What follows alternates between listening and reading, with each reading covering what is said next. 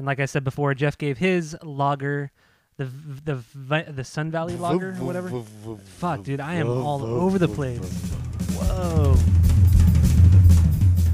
Welcome back to Asinine Radio, a weekly podcast where we talk about music, and, well, that's pretty much it. So, let's go!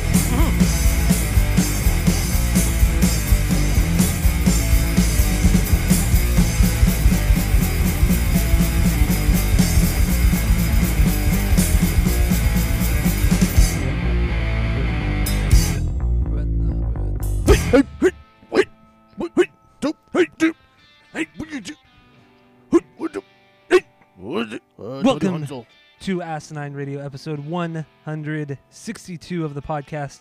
This week, we're doing one of the most influential hip-hop albums of all time. We are doing the Wu-Tang Clan album. Wait, what's it called again?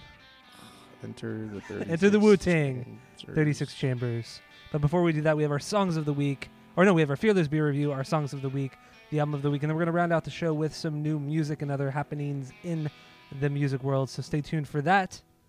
If you'd like to skip around, there are timestamps in the description below.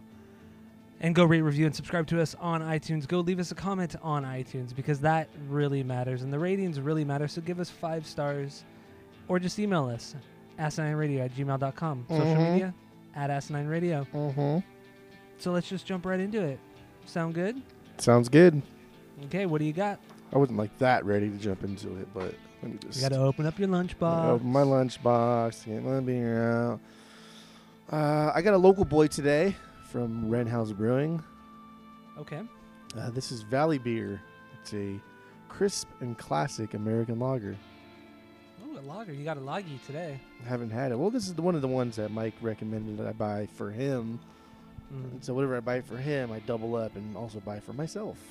Since Double I'm up? already out there. Double up. So yeah, this is that's what this is, I guess.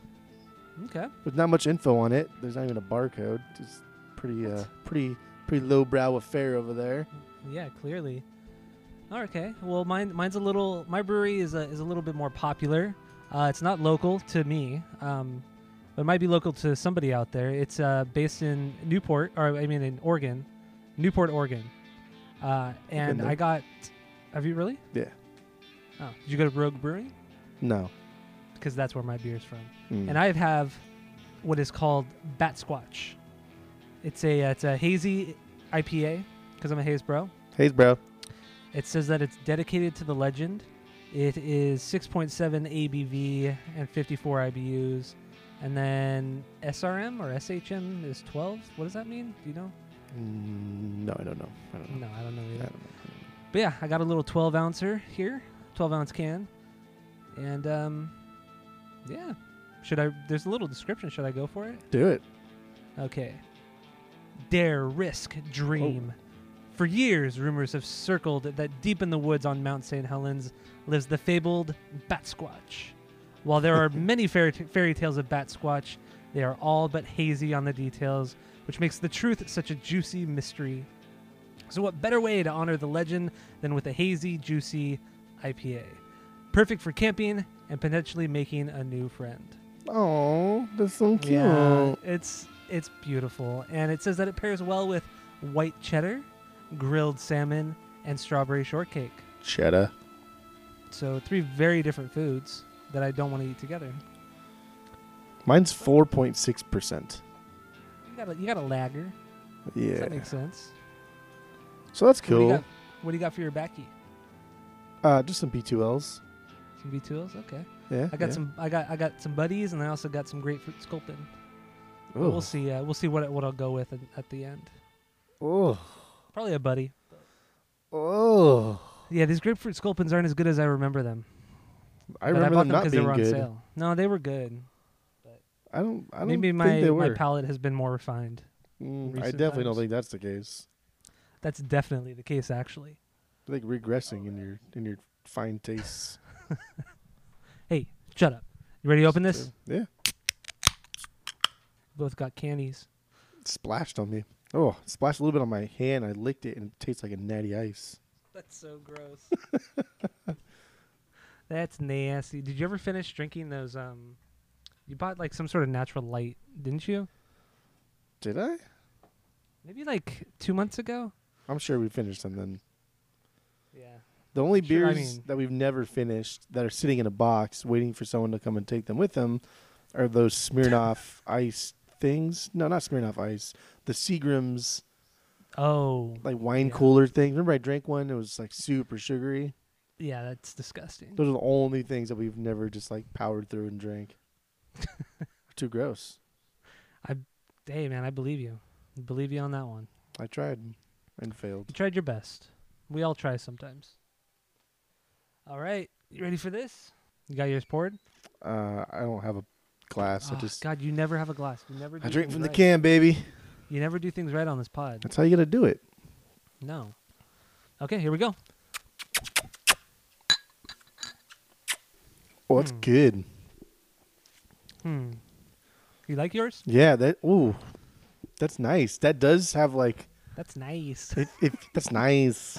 That's nice. If you could say there is a good thing, a good taste about like a normal lager, that's what this has, but like none of that nasty skunk. It's got a little bit of the good skunk, but none of the bad skunk. Oh, I love skunk. It's crisp, it's clean. I think Mike might have another Valley beer. You should try one. It's pretty damn good. Valley beer? I thought it was Wren House. Yeah, Renhouse Brewing. The name of the beer is Oh, Valley but the beer Beer. is the Valley. Oh. Yeah. If you My listened bad. earlier, you didn't listen earlier. That's fine though. I But yeah, clearly this is, didn't. This is damn good. I'm glad. I'm glad you enjoy it, man. You finally enjoy something in life. Yeah. It's good to know. I've been glad you finally got been there. giving out a lot of high album ratings as of late. Album? Well, we're not talking about albums. We're talking about beers, actually. but actually. I Well, dig this. so I'm going to go with mine real quick. This is not a very good hazy. It's not what I was expecting. It's kind of malty, and it's more IPA than like a citrusy taste. I was expecting more citrus. I mean, it's not bad, but it's just not what I wanted. You need more haze. Need more haze, less malt. That's really malty, actually. Ugh. More haze, less malt. More haze, less malt. More haze, Yes, less sir. malt. So what are you going to rate yours? 2.4. That's pretty high. It's pretty high for you. Yeah, it's That's pretty pretty high damn high. considering it's just like a basic lager. Mm-hmm. There's nothing fancy about it, but I gave it so high because they didn't go fancy with it. They didn't try and do all these silly things. It's just basic bitches, and it's good. It's just beer being beer. Beer being The best beer. way the best way it knows how. That's all it can do. That's all it can do. Well, I'm going to give my beer a Perfect 3. No, I'm going to give it just a 2. Just a 2. I mean, I drink it again. I have to drink it again. I have 5 more cans of it. So, I kind of have to. But maybe if I'm in like in a different mood, like it's at night and it's a little bit cooler out, I might enjoy it a little bit more, but right now, I'm going to give it a 2. If I'm on my deathbed, But I mean, the label is really cool. The Bat Squatch. There's a drawing of the Bat Squatch. The Bat Squatch. But yeah, 2. I'm gonna give it a 2. I will drink it again, Tight. and it's good. It's good, cool. but it's not the best. But good. Are you sure it's not the best though? I thought I heard you say it was the best. Well, I mean, no, it's not. Okay. I just thought I heard you say it was the best. That's fine though. It's not a big deal. No, it's not a big deal. But listen next time. Don't be like me. Listen. What did you not Now- listen to? No, you. Oh, never mind. All All right, let's just move on. Do you want to go first? Or you want me to go first? You can go first. I guess I can go Okay. first actually, since yours kind of blends in with the The rest of album of the week. it. Okay. All right. Well, we're done with our Fearless beer review. Jeff gave his a 2.4. I gave mine a 2, a solid 2. Out of 3. Now out of 3, because It if you should don't be know, our noted. point system is 3 is a perfect beer. 2 is a good beer. You're going to continue drinking. 1 is a bad beer, but it's good to try once. And 0 is hot garbage. And like I said before, Jeff gave his lager, the Sun Valley lager or whatever. Fuck, dude, I am all over the place. Whoa. He gave his a 2.4, and I gave my Bat Squatch a 2. Now, moving on to our songs of the week. I guess Jeff wants to go first because he volunteered. Well, I just thought I could go first just because. I mean, if you want to go first, No, you can go first. You want me to go first? No, I'll go you first. can What do you go want to do? You can go first. You tell me what go you want to first. do, and I will do it. I want you to go first. Okay, well then you can go first. No, I'm just You're kidding. such My a pick dumbass. this week, I was on like an indie music kick for a little bit the past couple Mhm. weeks, some indie rock, and I went with Modest Mouse and their song "The View" off of I think it's like their third or fourth album. Good news for people who love bad news. The same album I with never- Float On. Yeah, I never got into this band. I never really cared for him. I don't know where my- I got my into ticket. it, but at some point I think it was Joe Baca, an old chum, gave me all of their because he was pretty into like the indie scene back in the day. Yeah. But I think I got it from him and listened to him, and they got a lot of really good stuff. Do they? I've And always this is thought just one of about my trying to get favorite into them, songs. but I mean, this song wasn't bad. His vocals are the weakest part, but I like the music a lot. But anyway, here's the song "The View" by the Modest Mouse.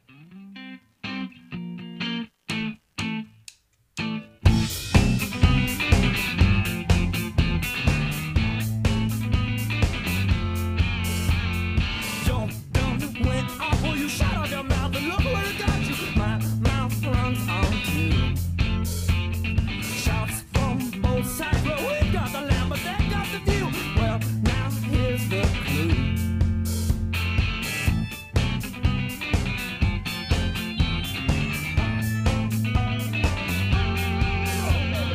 Life, it rents us, and yeah, I hope it will play on you. Well, I hope mine did too.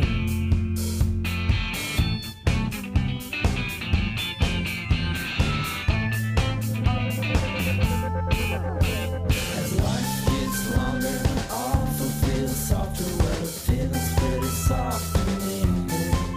And if it takes shit to make this, then I feel pretty blissfully.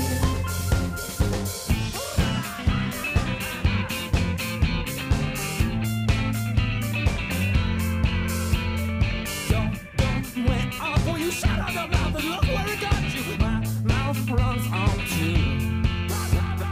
Shots from both sides, well, we've got the land, but they've got the view.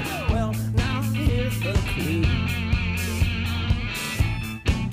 We are fixed right where we stand. Life, it rents us, and yeah, I hope it will play on you. I hope mine did too. We are fixed right where we are. As life gets longer, often feels softer when it feels pretty soft to me. And if it takes shit to make this, Pretty Philly Virgin Britain. That was good. Burning down. I don't know what it is about them. I just, they're not really for me, I guess. I know why like you his don't dun, like them. Dun, dun, dun, dun, dun. It's just very like staccato and I know exactly I why you know. don't like them. why? It's because they're popular. popular. They were popular. They were widely popular there at it one is. point. There it is. Just saying. Float On is a better song than that. No, you're crazy. Yeah, it is. You're a That's silly the boy. truth. I only speak the truth. You only speak silly boy talk. That's because you're a silly boy. I always knew you were a silly boy, but now I know you're a silly boy. You're crazy. So anyway, but yeah, that was Modest Mouse. Fuck, dude, what is wrong with me today? don't know. Don't know. Wow. I mean, I've been up since like 6, but I'm not Don't know. tired. I can't even speak. Was it weird now that you're on like a completely different schedule than you used to be? Oh yeah, I hate it because I like being up like in the middle of the night, and Yeah. now I'm like going to bed at like 11, Woo. 11 or midnight at the latest, and it's fucking weird. You should get more into Modest Mouse though. Throwing it back here. I have thought about just listening to their entire discography. I mean, I probably will someday. Well, But clearly you you have nothing to do because you're listening to a stupid fucking podcast where the guy says that he has a stupid fucking podcast. I'm actually really behind on my podcasts. I got to catch up. I'm behind. But Modest Mouse, yeah, they're cool, just not really my thing. Kind of like Radiohead. Radiohead's good, not my thing. Tool, they're good, not really my thing. So, Tool's there you have nobody's it. thing. People force themselves to pretend they like Tool. But nobody's thing. I don't even. You could say Tool's the same thing about Radiohead. No, I agree. Let the hate mail fly in. Let the hate mail. I can fly. hear No, it like right two now. of like the most I like could hear it. devoted fan bases and like modern music. Do we not like their music because of the fan base, or is it the music? For sure, Tool, it's 70-30, the music to fan base. With Radiohead, I like some of their music, not like a lot of it, but the music I like, I think is phenomenal. But everything else, I think, is kind of just whatever's. But the Radiohead fan base isn't like as obnoxious as Tool's. They're just very snobby, Very, very snobby. as if Radiohead was like Mozart or something. I like telling people that I like Tom York's Eraser album better than all of Radiohead. That's just silly. That's a great album, 'Cause but that's just silly. I honestly think it is. I know I you think like it's Kid A. better than Radiohead. Kid A is good, but I think the Eraser is better. Good. It's not just good. It's good. great. It's good. It's It's totes so great. good. God, dude, nobody But ever said the that. Eraser is better. I just said it. But I like when people get really mad at me about it. What are you talking about? I also like when people get really mad when I say I don't like Tool. Like, you just don't understand music. If you understand music, you would understand it. You don't know anything about anything. Tool's the greatest band that's ever lived in the world. It's like, fuck you, dude. I know more than you. That's why I don't like him. But anyway, let's get into my song of the week, and then we can get into our album of the week, because that's what we do on the pod. I went with I don't know how to pronounce this, so I'm gonna try my best. It's Hyro the Hero. It's either Hyro the Hero or Hero the Hero. But do you have any guesses on it? Now that I was saying Hyro, but now that we're talking about it, Hero the Hero is probably the way it is. It's probably it, right? Because it's That's spelled silly and Hyro. Yeah. But he is a Texas-based rapper. He put out his first album in, I think it was 2012, and the song I chose is called Sleeping Giants. I'll play it real quick, and then we'll talk about it real quick. So here it is, Sleeping Giants by, I guess, Hero the Hero.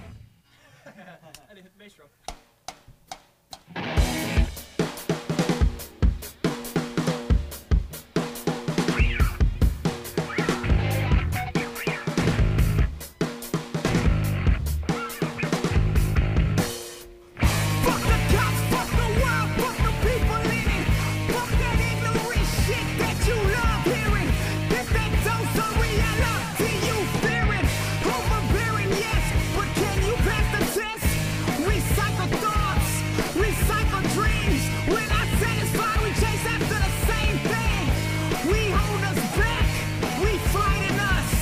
And when we scream, we silence us.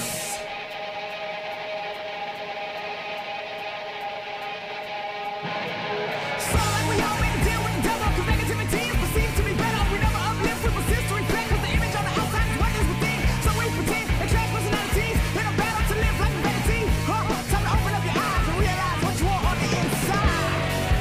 When we let the blind lead the blind, we fall off the cliff at the same time.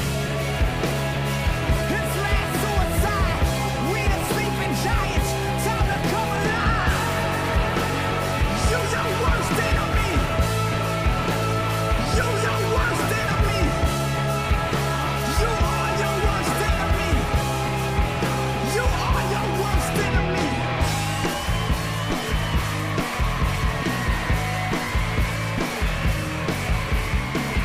Let my words be the bullet heard throughout the chaos.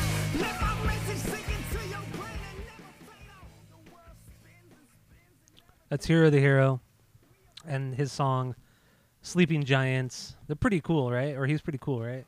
Yeah, I don't know. I just, not like in a negative way. I just didn't think that what this dude looked like was this. I for sure expected like some weird looking Zach De La Rocha wannabe.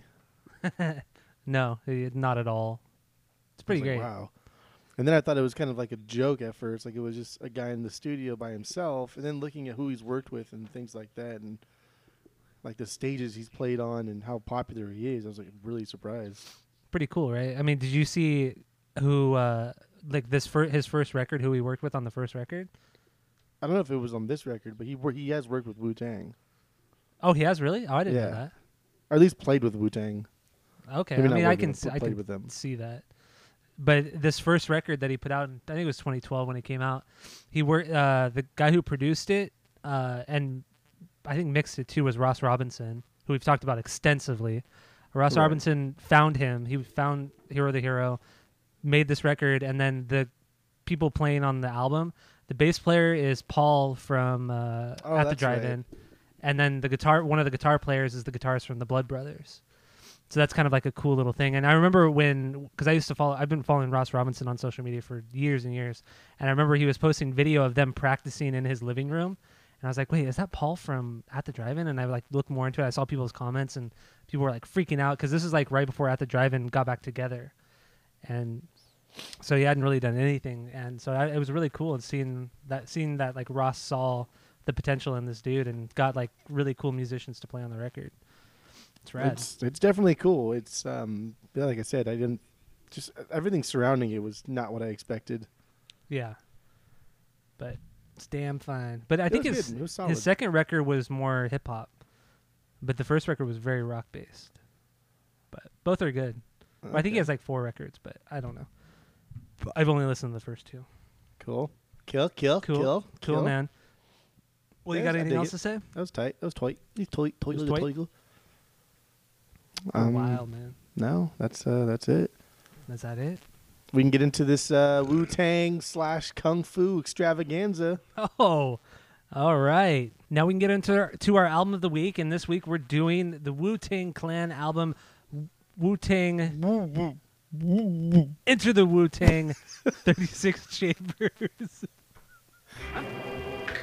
Tiger style. Tiger style. Yo. Wu-Tang Clan ain't nothing to fuck with. Wu-Tang Clan ain't nothing to fuck with. Wu-Tang Clan ain't nothing to fuck with. There's no place to hide once I step inside the room. Dr. Doom, prepare for the boom. Bam! Oh man! Slam! Damn! I scream like Tarzan. I be tossing and forcing. My style is awesome. I'm causing more family food than Richard Dawson. And the survey said you're dead. Baby flying guillotine chops off your fucking head. Mister, who is that? Hey yo, the who is back? Making niggas go whoa whoa. Like I'm Super Jack. Me fear no one. Oh no, here come the Wu-Tang Shogun. Killer to the eardrum. Put the needle to the groove, I get screwed and I'm forced to fuck it up. My style carries like a pickup truck. Cross the clear blue yonder. See the China Sea, I slam tracks like quarterback sacks from LT. Now I try and test the rebel INS. Bless since the birth, I earth slam your best. Cause I bake the cake, then take the cake and eat it too with my crew while we head state to state. And if you want beef, then bring the ruckus. Wu-Tang Clan ain't nothing to fuck with. Straight from the motherfucking slums that's busted. Wu-Tang Clan ain't nothing to fuck with. Step up, boy. Represent. Chop his head off, kid. The map will come out tomorrow. Styles get busy, bizarro, flow with more afro than Rollo. Coming to a fork in the road, which way to go? Just follow. Method's the legend, niggas is sleepy hollow. In fact, I'm a hard act to follow. I dope for Dolo, Bogart coming on through. Niggas is like, oh my God, not you. Yes, I come to get a slice of the pumpkin, the pie. Rather do than die. Check my flavor, coming from the rhythm with the show for the razor. Who make me reminisce true like deja? Who? I'm rubber, niggas it's like glue. Whatever you say, bro, talk me, sticks to you. Tiger style. Wu-Tang Clan formed in 1992 in Staten Island, New York by RZA, GZA, Old Dirty Bastard, Method Man, Raekwon, Ghostface Killah, Inspector Deck, You God, and Master Killa. They currently have 7 albums, 1 EP, 9 compilations, and have sold many, many millions around the world. The album we're doing today, Enter the Wu-Tang 36 Chambers, is the group's debut album, and it features the founding lineup, like I mentioned above. It was released October 9th, 1993, and has sold well over 3 million copies worldwide. Oh man! Dude, All what a right, movie. let's get Holy the shit. giggies out. Oh fuck, man, that was yeah, that Stretch. song was Wu-Tang Clan ain't nothing to fuck with. But yeah, so that's Wu-Tang. Like Jeff was saying earlier, but I'll probably cut it out. Jeff said that we're not going to use the N-word, but the N-word is used a lot on this record. So what are we going to use instead of it? Ninja. I've always just said ninja. Ninja. There you go. So just in case anyone is wondering. I feel like people could have just picked it up as soon as we said like the second track of the album and just said Well, ninja.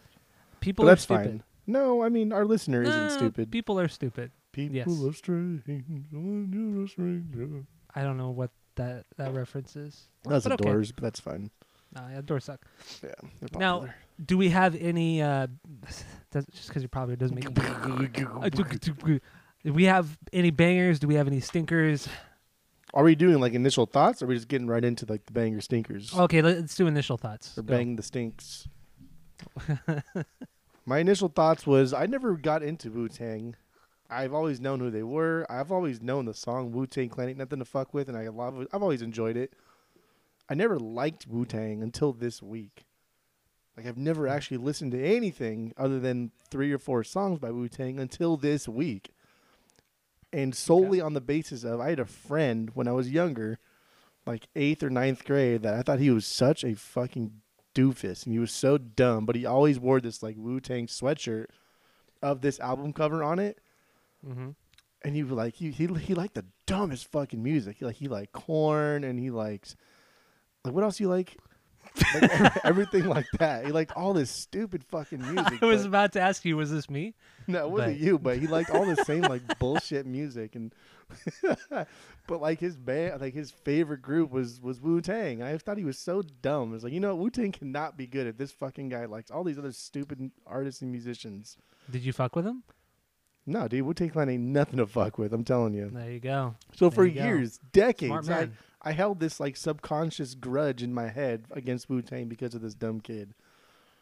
Until this week, man. Wow. And after listening to this album like 7, 8, 9 times, dude, they're like, where have I That's been? a lot of times. the fuck have I been? Like, what was I Did you listen thinking? to the rest of their discography? No, I only listened to the one after this one too. I think it's called like Enter the Woo or something. I think that was the one after this one was like the last one with ODB, or maybe not. No, ODB is what it was on all of them. All of them. Yeah, ODB was on all of them. Okay, I mean, I've only listened to the first 2 then. Okay. Mostly Okay. this one, just because we were doing it this week, and I tried to take some decent notes. Yeah, and there's a lot to unpack on this album. Way more than I originally thought prior to this week. Yeah, me too, Yeah, definitely. I thought like 1 week would be enough, but just because there are 9 dudes in this band, Mm-hmm. it's definitely difficult because each one of them also has their own unique style and more or less a successful solo career. Mm-hmm.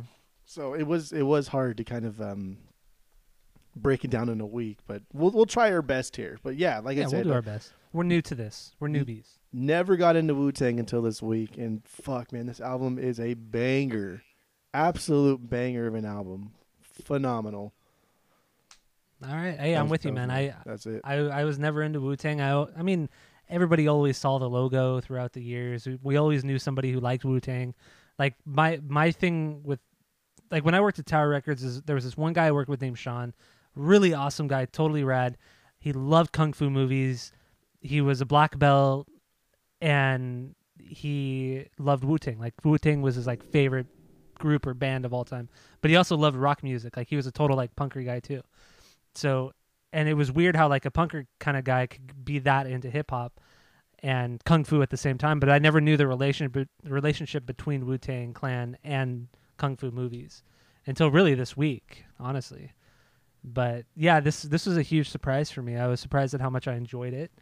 But yeah, I'll definitely go back to it after this week too. It was a good listen, and I'm gonna check out more from some of the solo stuff as well as the other Wu-Tang records. Let's also definitely kind of go over the fact that we're probably going to talk a lot about Kung Fu too, because we did watch a bunch of Kung Fu movies this week, just in the spirit of the Wu-Tang. I watched 4 Kung Fu movies this week. Not to brag, but I did. Well, you watched 36 Chambers of the Shaolin, and then the 2 subsequent sequels, and then the 5 Deadly Venoms. Yeah, correct. Okay. That's what I watched this week. But That's then come good. to find out, after doing some research on this yesterday, like more extensive research on the album, they were also very influenced by a movie called Shaolin versus Wu-Tang. Yeah.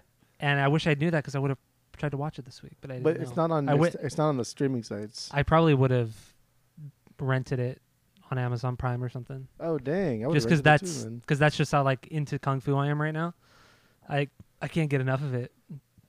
Like especially old Kung Fu from like the 70s and 80s, and it's like the best stuff. It's good. It's phenomenal stuff. It's really, really good. The fighting is great, and I don't know. Anyway, we'll get more into Kung Fu movies as they relate to the songs and more specifically with the group. But so we already have our initial thoughts set down. What do we have for bangers? What do we have for stinkers? What do you got? So there are no stinkers on this album. There's only a couple songs here where I think may be like a little bit boring, I guess, possibly. Not really. But my absolute favorite song on this album is Shame on a Ninja. Okay. Fucking banger of a song. And it's weird too because I just watched something or I was doing something, and what like spawned this kind of Wu-Tang week or whatever it was I heard this song. I was like, dude, this song's fucking good. And then I Shazammed it real quick, of course. Yeah. And it came up as Wu-Tang. I was like, what the fuck? Like, these guys make other good music that, what the hell? So I looked up a little bit, and then I started looking into RZA. That's like the leader of the group. Yeah. And then I've seen like what he did, and then I was like, holy shit! Like RZA did the whole like soundtracks to the Kill Bill series. It's crazy. That's like insane to me. I was like, what the fuck? Maybe these guys do know their shit, and then that's what spawned like, let's do Wu-Tang. But yeah, that's my favorite song. I didn't know that. I didn't know that until I didn't know the Kill Bill connection until this week either, and I was shocked. But I mean, it makes perfect sense in the context of it all, and that Quentin would do that. But yeah, let's play. I'll play a little bit of Shame on a Ninja. Here it is by Wu-Tang Clan.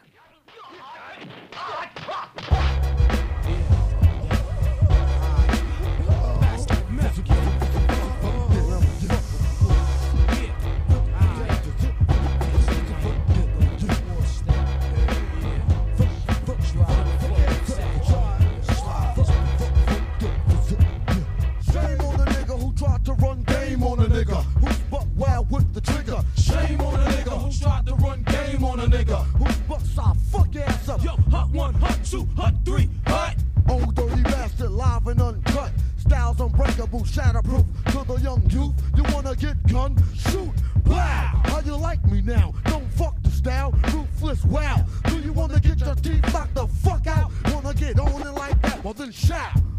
Your RZA, your razor, hit me with the major. The damage, my clan understand it be flavor. Gunning, coming at ya. First I'm gonna get ya, once I got ya, I got ya. You could never capture the method man stature. For rhyming, for rapture. Got niggas resigning, now master my style. Never, I put the fucking buck in the wild kid on terror. Razor sharp, I sever. The head from the shoulders, I'm better than my competitor. You mean competitor, whatever. Let's get together. Shame on the nigga who tried to run game on the nigga who buck wild with the strip blind. He act so thick, I'm fat. And yo, Ray came blowing and blew off your headphones black. Rap from yo, Cali to Texas. Smoother than a Lexus. Now's my turn to practice. Brothers approaching half step, but ain't heard half of it yet. And I bet you're not a fucking vet. So when you see me on the reel, forming like Voltron, remember I got deep like a Navy SEAL. Shame on the nigga who tried to run game on the nigga who buck wild with the trigger. Shame on the nigga who tried to run game on the nigga. I'll fuck your ass up.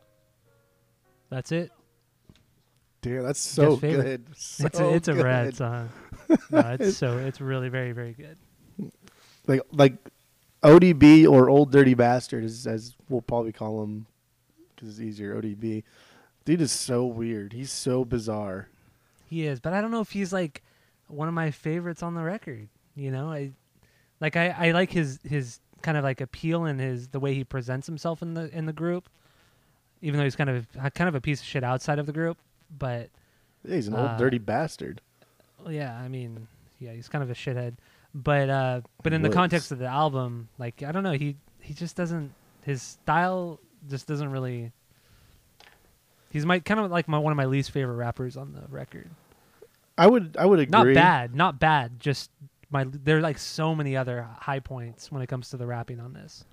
Like so this song I think has a lot of things that I thought were cool to Wu-Tang and what they do a lot. So you hear like a lot of different rappers just come right in right after the other. And that kind of flow is very difficult. Like even in like musical sense, just to have like multiple singers, like when do they come in, what do they do? And that's like more credit to the RZA for being such a phenomenal producer and being just like a great leader in general. But ODB for sure has like this weird style to him, kind of like Snoop does, like a unique style. But ODB is just like a dirty style, and it's gross. And I don't I don't like it that much either. But I love how it's just like another facet of this diamond that is the Wu-Tang Clan. Mm-hmm. Because like Raekwon says in this, they formed like Voltron. You know, they all had their individual pieces, and they formed up and became this fucking unstoppable beast. Yeah, but I think the only reason for that was because there were so many different characters within the group that it's almost like how pop bands are curated, or how they were in the 90s, where every person in a bubblegum pop band like NSYNC or Backstreet Boys, they all kind of had their own identity. So people were able to at least have a favorite in the group and appeal to one person, and everybody in Wu-Tang have this different appeal. So somebody can always relate to somebody in the group. And then after that, everybody can kind of do their own research and kind of find out what this other band member does within the group, or it kind of makes it like this interactive feel when listening to Wu-Tang. That's kind of how I felt listening to it this week. I will say though, it's fun. It's kind of fun to figure out who's rapping, and like, I don't know, it's weird. I mean, as far as like trying to figure out who's rapping, for half of the members, it's like immediate. You immediately know. So like Method, ODB, GZA, all these people, like, you know who they are. Some of them I had to look up and be like, okay, that's what he actually sounds like. And then once you get used to like their style and their kind of their pacing, then you can kind of understand it. But it's definitely kind of a challenge at first. But if we do have any hip hop heads as listeners, they're gonna be pissed that you just compared the Wu-Tang Clan to boy bands.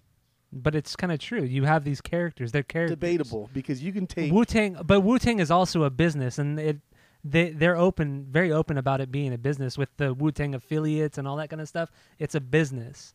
And so they have characters, like even like right before, like there was something I was reading about Old Dirty Bastard's death, and like it was said like 8 hours before. I think he was talking to either GZA or he was talking to Method Man, and he said something like very profound, and I don't remember the exact quote, but he said something very profound like several hours before he OD'd, and that person, whoever he was talking to, said like he was a very different person outside of his character in Wu-Tang.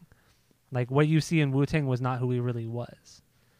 And like they're all characters. These are all like made up. That's why they all have different like pseudonyms. They all have different names, and it's kind of the same idea. And See, people that's where, latch onto that. That's where I'm gonna differ, just because all of these guys had a life before Wu-Tang. It was a life. Yeah. When they got into Wu-Tang, they formed, like you said, these pseudonyms of themselves. But that's who they became. Like all these guys stopped doing crime, stopped doing this horrible shit they used to do when they were kids. Well, yeah, really, dude. Like most of them, not ODB. He was the only one, and it cost him his life. He was the only one that didn't stop doing it. But everybody else stopped and became their persona. That became who they were. Even like they're still making to money this day. at that point. It's not about the money. It's about bullshit. It was profitable. It was profitable. Well, yeah, okay. What? At first, hold on. At first, it was. No, it wasn't. This was at not first, well it was a received when change it of first life. came out. No, I know. But I'm saying at first it was a change in lifestyle. But within the few years of them, of this first record and their second record, they saw that it was profitable, and they treated it as a cycle, as a system. Like they treated Wu-Tang Clan the same way a record label treats an artist. So they would release an album as Wu-Tang, and then a bunch of the guys in the group would come out with solo records. Everybody would promote their solo record, and then after 2.5 years, they would come back and do a Wu-Tang album, and then start that cycle over. It was very much the same way that record labels They ran back in the 90s and early 2000s. But that still doesn't negate the fact that these people, like Raekwon is Raekwon. He's not fucking whatever his real name is. He's not Corey Woods, as his real name would be. Yeah. You know, the RZA isn't Robert Fitzgerald Diggs. Like, he's the RZA. That's who he is. That's who these people are. That's who they became. That's who they portray themselves in the media. Yeah. No, you don't know them in real life. Well, you don't either. So you can't make these false accusations. Well, I think you don't know about. It's not even an accusation. I'm not saying it's a bad thing. An accusation implies that it's a bad thing. No, it doesn't. Yes, it does. No, it doesn't. An accusation is just accusing somebody of something accusation- that you don't know anything about. Okay, but the word accuse or accusation has a negative connotation. Because you're giving it one. So no, I'm not giving it one. I'm just saying these are characters that they developed and then developed more over the years.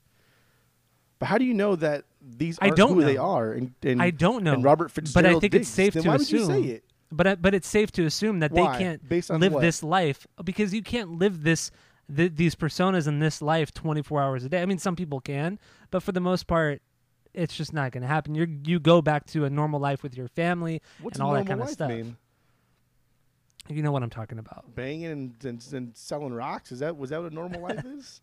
No, I'm not saying that's a normal life, but for somebody who is not in the lower economic status, you know, somebody who's middle to you know, essentially rich, you know, being with family and doing all that kind of stuff, that doesn't apply to the characters that they portray in the media.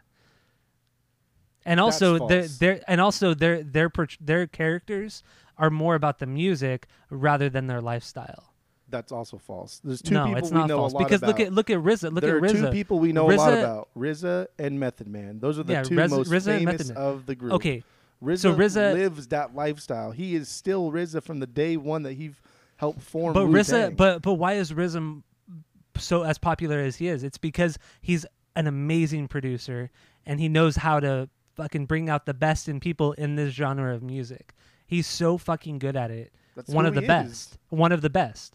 And Method Man, besides being a great lyricist and a great rapper, the only other thing he's really known for is being a stoner, which I think in itself is an act. You know, I mean, that's why he was starred in that movie How High with Redman. You know, it's acting. It's part of the character. You're That's crazy. what it is. What That's what it are you is. talking about? That's what it is. Being a stoner is an action, not an identity. But in this context, Method Man's it is an identity. is a funny but in this man, and he's always been a funny this man. And on this context- album, you hear him as a funny man, and still to this day. and you also he see is it in a the Limp funny Bizkit man. song. You also see it in the Limp Bizkit song and Together Now. Yeah, I know. I understand that. That's but, an identity. Smoking weed is an act. It's not an identity. But being a stoner is an identity. What does being a stoner mean? Come on, Jeff. What do you mean? Come on, Jeff. Don't act stupid. Don't be dumb. You think Jimmy being a Page stoner smoked is an weed all the identity. time? Okay, so You think Jimmy Page I guess and Method Man are one the same way people? one way we can kind of make the comparison is like Method Man and Redman, comparing them to Cheech and Redman's Chong. not part of Wu-Tang, so don't even talk about Redman. But I'm talking about like that whole identity because Method Man's co-starred in a movie with Redman. That's my He's done reference. a lot point. of things with Redman. I know, but that's my reference point right now. So that This is going comparing nowhere. it to Basically, what Cheech you said in to the Cheech and beginning Chong. So it's was just that it's these people are fake they're- in Wu-Tang. No, and they go I'm home not to saying their they're real normal fake. lives. I think some of them do, if not most of them. Yeah, I honestly think that. But then you didn't give me what their normal I really lives would do. entail, except go home to their family. That's 'Cause all I you don't said, know. which is what Because I every don't fucking fucking know. person does. Oh my God. So you But telling me live a the more- Tyler Anson but at Bay also- Alarm but is okay. not the real Tyler But- Anson at Bay Alarm? You go but home they- to your family, and now that's the real you? Is that what you're saying? No, I'm saying like going back. Okay, so what they're portraying is like, you know, is a very different lifestyle than what I I think feel you like they're actually. I can't hear you. You really can't hear me. You can't hear me. Or you left the group chat. Oh, now I can hear you. You can hear me now. Tyler left the group chat. What? Oh, you're such a. You really kicked Whoa, what me was out of that the group chat. noise? Did you really kick me out of the group chat? No, that's what. Whenever someone gets mad, they leave the group chat. Oh, you're stupid. What was that beeping noise? Did you beep something? I didn't beep anything. But anyway, let's move on to some other stuff on this album because this is going nowhere. This is going in circles, and none of us are going to change each other's mind. When you make no sense, of course it goes in circles. If you had a valid point, I'd listen to it, but you didn't, so that's why it's going in circles. But we'll continue. What is your favorite? What We is your love favorite track Devil's on this Advocate. album? Probably Cream. I like Cream a lot. No, Cream is a fantastic song, and it's actually kind of cool because, like, I never knew that the Transplant song was basically a cover of this song. I know. I didn't know that till this week either. And then when I heard the Cream song, and it was like Cash Rules Everything Around Me, I was like, what the fuck? I know this song. Like, why do I know this? I was like, because because- Skinhead Rob says drugs rule everything because around he's his me. dream. And I was like, what the hell? And then you look more into Cream and like how many artists have kind of sampled or covered or taken part of that into their own music. It's unbelievable. Mm-hmm. So many people. Yep. So I'm going to play a little bit of it because here it is. Oh, that made no sense. Cream. Wu-Tang Clan. Look out for the cops, though. Cash fruit. Word up. 2 for 5s over here, baby. Word up. 2 for 5s. Them niggas got garbage down the way. Word up. Cash You know what I'm rules saying? everything around me. Cream get. Yeah. Check this old fly shit out. Word up. Cash Take rules you on a everything natural around me. joint. Cream get the Here money. we go. Dollar Check bill, this shit. yo. Yeah, I grew up on the crime side, the New York Times side. Staying alive was no job. Had second hands. Moms bounced on old men. So then we moved to Shaolin Land. A young youth, you're rocking the go-to.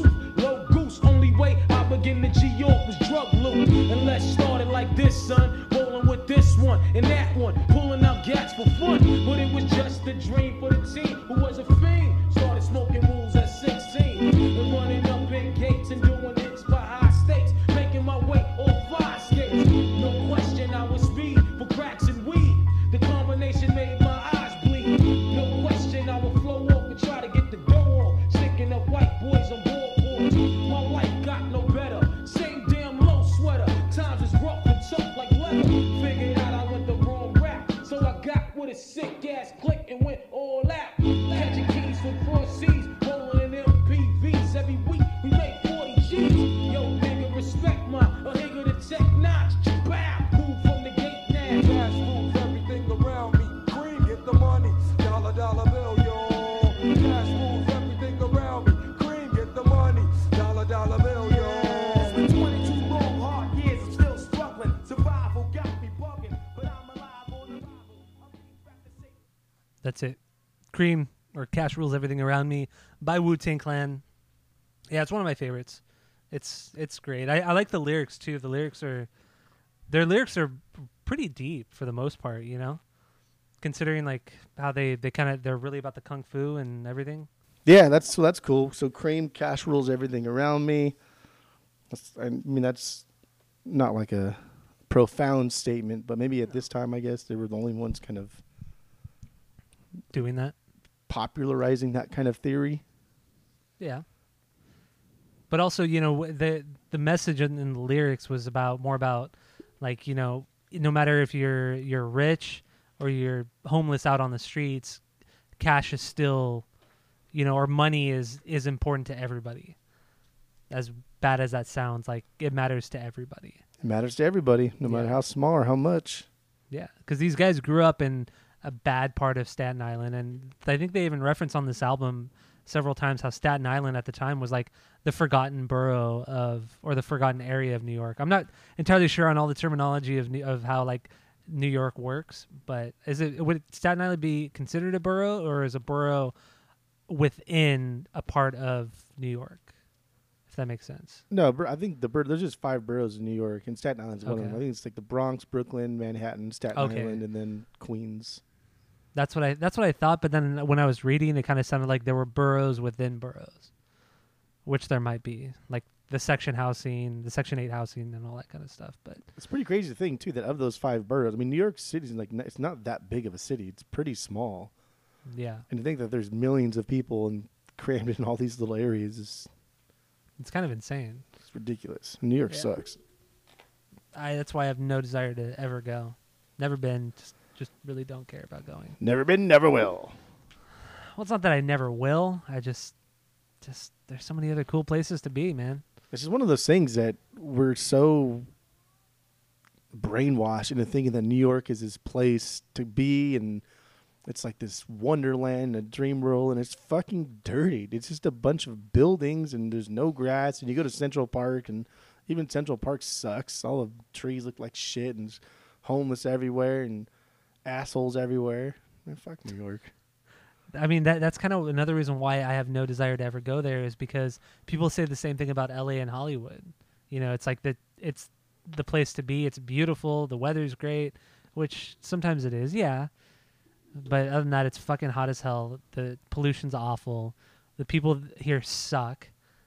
It's just shitty. So it's like, I've already been deceived once. Why do I want to be deceived again? It's true. And you've actually been to New York, so you can actually attest to that. Twice. 2 times too many. Yep. So what, you got any other bangers on this one? Yeah, I mean, I don't. I'm trying to think of like what isn't a banger. So, just like going from the top here, Bring the Ruckus. I think that's an absolute banger. Shame on a Ninja, like I said, is an absolute banger. Clan in the Front is a banger. Wu-Tang 7th Chamber. I don't think that's a banger for me. Okay. But I think it's extremely important for this album. Yes.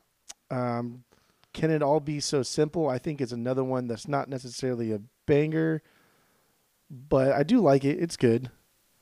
And then my second favorite song is The Mystery of Chess Boxing. That's my second favorite as well. The Mystery of Chess Boxing. Oh, Cream was your favorite. That's right. Yeah. But I mean, this one is like almost to number one. Like it's like head to head. You don't know who's going to win until the very end. Ooh. Yeah, it's good. It's a ding dong, as some might say. But yeah, what I like about this too is because there's a couple guys on this that are really not featured on the rest of the record, which I think is really cool. And they have a unique style that's wildly different from the rest of the guys. And they should have been utilized more. Yeah, on Chess Boxing. Yeah. Not only that, but this is like, I think, the only song to have co-production credit, and that's to ODB. Because everything else is RZA. But right. this is the only one to co-produce, to have a co-production credit. I think there's another one also that's like co-produced. But then I was reading something else that was saying that even though it says it was co-produced, like it wasn't really co-produced. It was more like RZA trying to teach other members how to produce. Okay, well, so the other one that was co-produced was Wu-Tang Clan Ain't Nothing to Fuck With, and that's with Method Man. Mm. So that was the only other co-production credit on this record. But yeah, The Mystery of Chess Boxing. That one featured. This is the only song to feature rapper You God. You God. So from what I read, the reason why he's always been a part of the group, and he still is. But the reason why he had very little input on this record is because he was in jail for like almost the entire recording. Yeah. So he couldn't really do it. So, but yeah, he does the first verse on this song, and I mean it's different. It's definitely different from the rest of the guys, which is pretty cool. It's more like kind of like there's a term for it, but I forgot what it was. But it's a good one. Should I play it? Yeah. Okay. Here it is. The Mystery of Chess Boxing. It's like a sword fight. You must think first, right?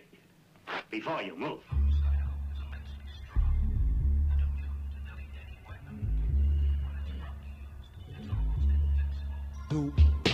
Raw, I'ma give it to you with no trivia. Roll like cocaine straight from Bolivia. My hip hop will rock and shock the nation like the Emancipation Proclamation. Wig MCs approach with slang that's dead. Them eyes are running to the wall and bang your head. I push a force you're doubting. I'm making devils cower to the Caucasus Mountain. Well, I'm Messiah. I set the microphone on fire. Rap styles vary and carry like Mariah. I come from the Shaolin slum, and the al I'm from is coming through with enough niggas, enough guns. So if you wanna come sweating, stressing, contesting, you got to soft score to the midsection. Don't talk the talk if you can't walk the walk. Phony niggas are outlined and chalk. I'm mad vexed is what the projects make me. Rebel to the grain, there's no way to barricade me. Steamroller niggas like an 18-wheeler with the drunk driver driving. There's no surviving. Rough like Timberland, where? Yeah, me and the clan and yo, the Land Cruisers out there. Peace to all the crooks, all the niggas with bad looks. Warhead grades, blows hook. We pack home text, nigga play the max. Black axe, drug dealing styles and fat stacks. Only been a good nigga for a minute though, cause I got to get my props and win it. Yo, I got beef with commercial ass niggas with gold teeth. Living in a Lexus seat and beat. Straight up and down, don't even bother. I got 40 niggas up in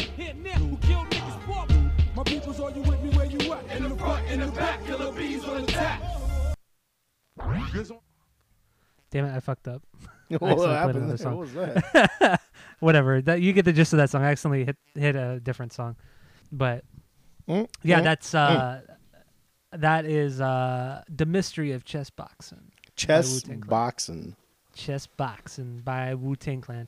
I like that song a lot, and not only does it feature You God the only time on this record, but it also features Inspector Deck. Inspect the deck. And Raekwon. I mean, it has a lot of the members of the band of the group who aren't featured on other tracks, really. So I like that. You know, it was a nice, refreshing little break from hearing Method Man and GZA and RZA most of the time. I got really excited listening to this album, listening to some parts of the various MCs and their rhymes, and then realizing it's from other things.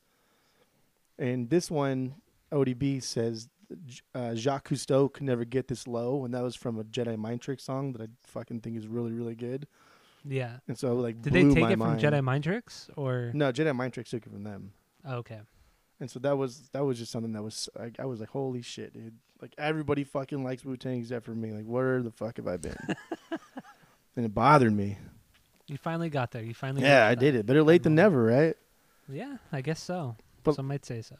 But like, so earlier, But Lime. So earlier we were saying how RZA kind of puts the rappers in.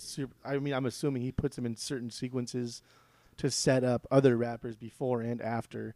And I thought this was a perfect example because at the end of ODB's kind of set, and then it bleeds into Ghostface. Dude, he comes in so fucking hard, and for once, like ODB kind of just trails off and slows down, and he's not fucking weird at the end of his, which I think perfectly sets up Ghostface coming in super hard and just kicking you in your ball sacks. And then the whole like Shaolin temple twang music, like that's whatever the hell that harp sound is throughout the whole thing. Yeah. Like, Oh, I love like that. it's such a, because we've been watching so many kung fu movies, it's such a normal sound that you hear, but it's never backed by this hardcore hip hop beat, and it was so weird. And see, you know what I love about hip hop of this time, of like the early '90s, not gangster rap really, but really this, or like East Coast rap and then rap of the '80s is that, or hip hop of the '80s, is that they took drum beats from like the '50s and '60s and then just like turned the bass up and made the snare really crack, but only used that drum track. So they use like these classic, like almost like sometimes jazz drum clips, and then they just rapped over them and put like a rad bass line behind it, and then just like sampled just a tiny part of some song from like the '60s. Just like hip hop of this time is so fucking cool. Like the way they were able to just take from other things and just make it their own is amazing. Especially these guys, because they didn't have like the best recording equipment. They didn't have a shit ton of money, and supposedly Protect Your Neck was recorded for like $300, and they paid him in like change and shit. So like they didn't have this high production standard. There was no Feldman involved. It was just them and RZA kind of just saying like, I like doing this, I enjoy doing this, I'm gonna learn as we go, and just absolutely not only killed it, but is arguably like one of the best hip hop albums of all time. Yeah, and also like when it comes to the recording, like you briefly mentioned, the reason why this album sounds so gritty and kind of raw and kind of you could hear like distortion and just like background noise is simply the fact that RZA's recording equipment was just cheap. It wasn't high quality stuff, and he recorded it at a cheap studio in Staten Island. I think actually I don't know if it was Staten Island. It might have been somewhere else in New York.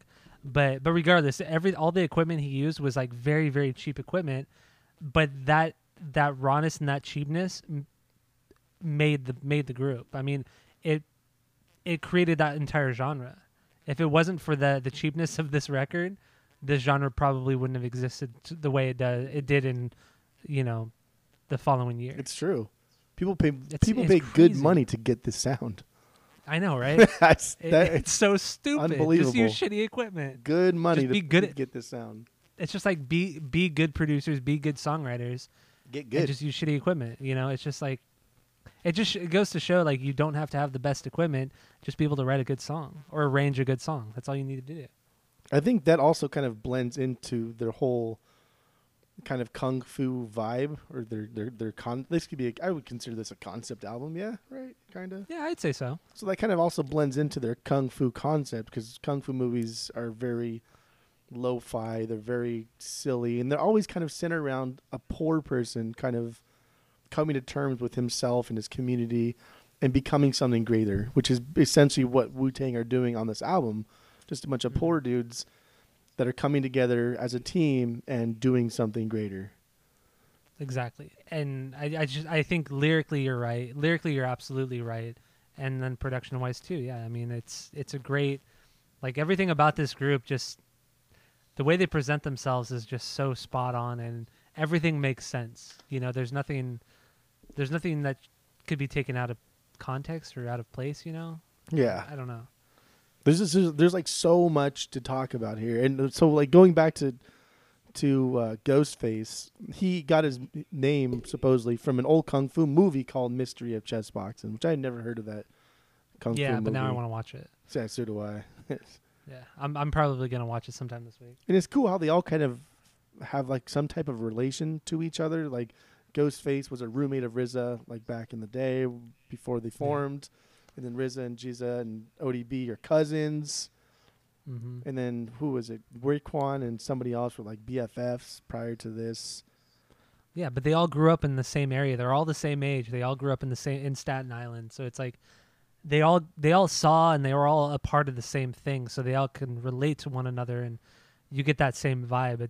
You see the same thing with bands. Like, for really, like, any great band over time, if they were all from the same area, they're able to vibe and gel well with one another, right, and sometimes create something great, you know? Yeah. And this is one perfect example of that. Mystery of Chess Boxing. That's a good one. Yeah, so let's I guess like one of my other solid ones. I really like the song Method Man. Yeah. I thought it's good. I've always thought Method Man was funny. I like Method Man and Redman. I've always thought they were funny. I've always enjoyed their movies and things Method Man has done.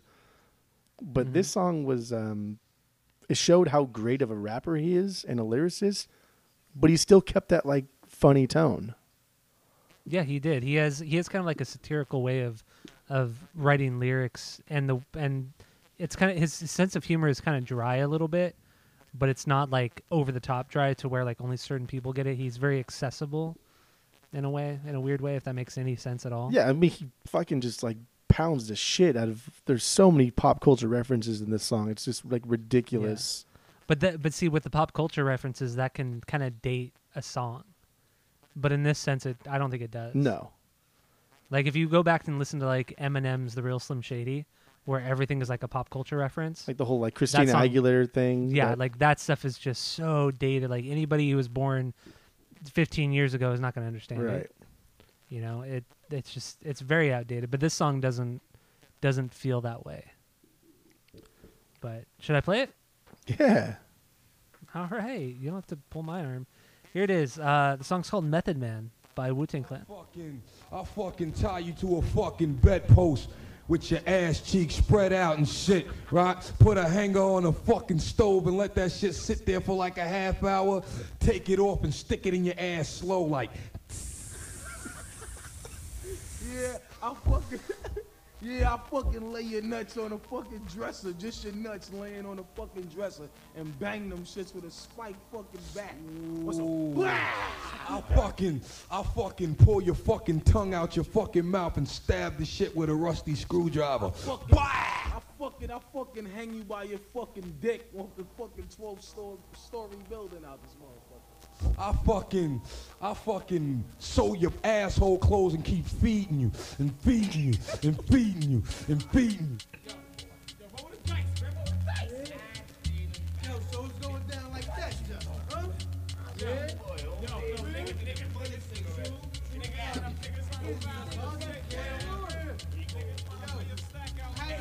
From the slums of Shaolin, Wu-Tang Clan strikes again. The RZA, the Juzza, Old Dirty Bastard, Inspector Deck, Raekwon the Chef, U-Guard, Ghostface Killer, and the Method. M-E-T-H-O-D, man. M-E-T-H-O-D, man. M-E-T-H-O-D, man. M-E-T-H-O-D, man. Hey, you, get off my ground.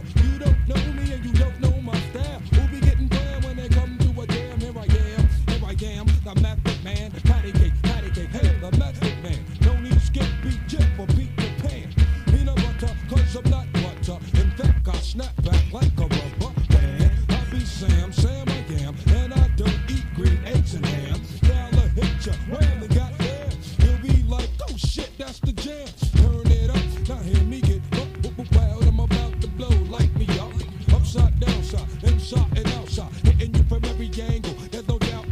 Damn, the one and only Method Man, the master of the plan, rapping shit like Sharan. Rap with some of this and some of that.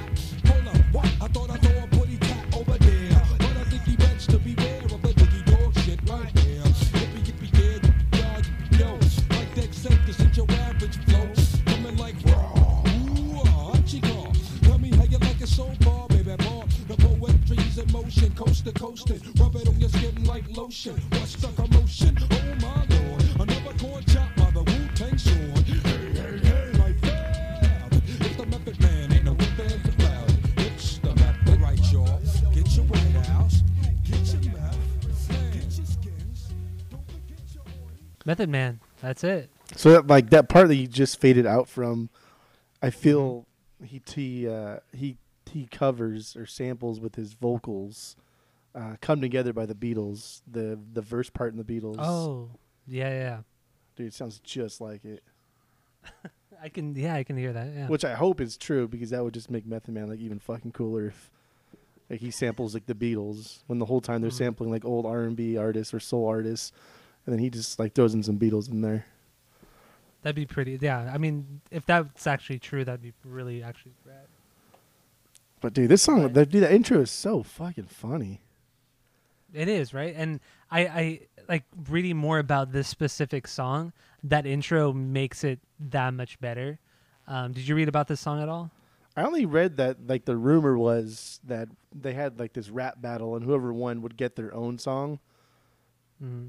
So I believe it and don't believe it at the same time, because I mean, even though this is his song because it's called, you know, Method Man, fucking that other song on this, Clan in the Front, that's all GZA and nobody else. He's the only one that raps on that. So I don't know if that's like a thing where he won maybe he just, I don't know. Like it's just called Method Man, but that's like the only, I think that was just like a rumor. I don't know if that's true or not. See, I think it's true, because I mean, I read other accounts to where RZA, when he was putting the songs together, he would let a person sing on a verse after they had a rap battle with somebody else in the group, and whoever won that battle was able to rap on that verse. Right. So I believe it to where he set up this like competition to where whoever beat everybody in one giant battle, almost like a tournament. Like this adds to the whole kung fu like mystique of this album. Like you have this giant tournament to rap on one song for yourself, and Method Man won that battle. So I mean, to me that adds to everything. But Clan in the Front So only has one rapper on it, though. I know. So I mean, but look at it like maybe you can kind of look at it in a like kind of like in like a fuck. What am I trying to say? In a But Clan in the Front's not like a named theme. GZA. I mean, Method Man. The song Method Man is named Method Man. Yeah, but also GZA, he also rapped on him and Method Man were the main rappers on almost everything. Yeah, and maybe like Ghostface Killah and ODB, but it was mainly Method Man and GZA. But Method Man it just makes sense. If RZA was already doing that with the verses, who's to say that he wouldn't do it for an entire song?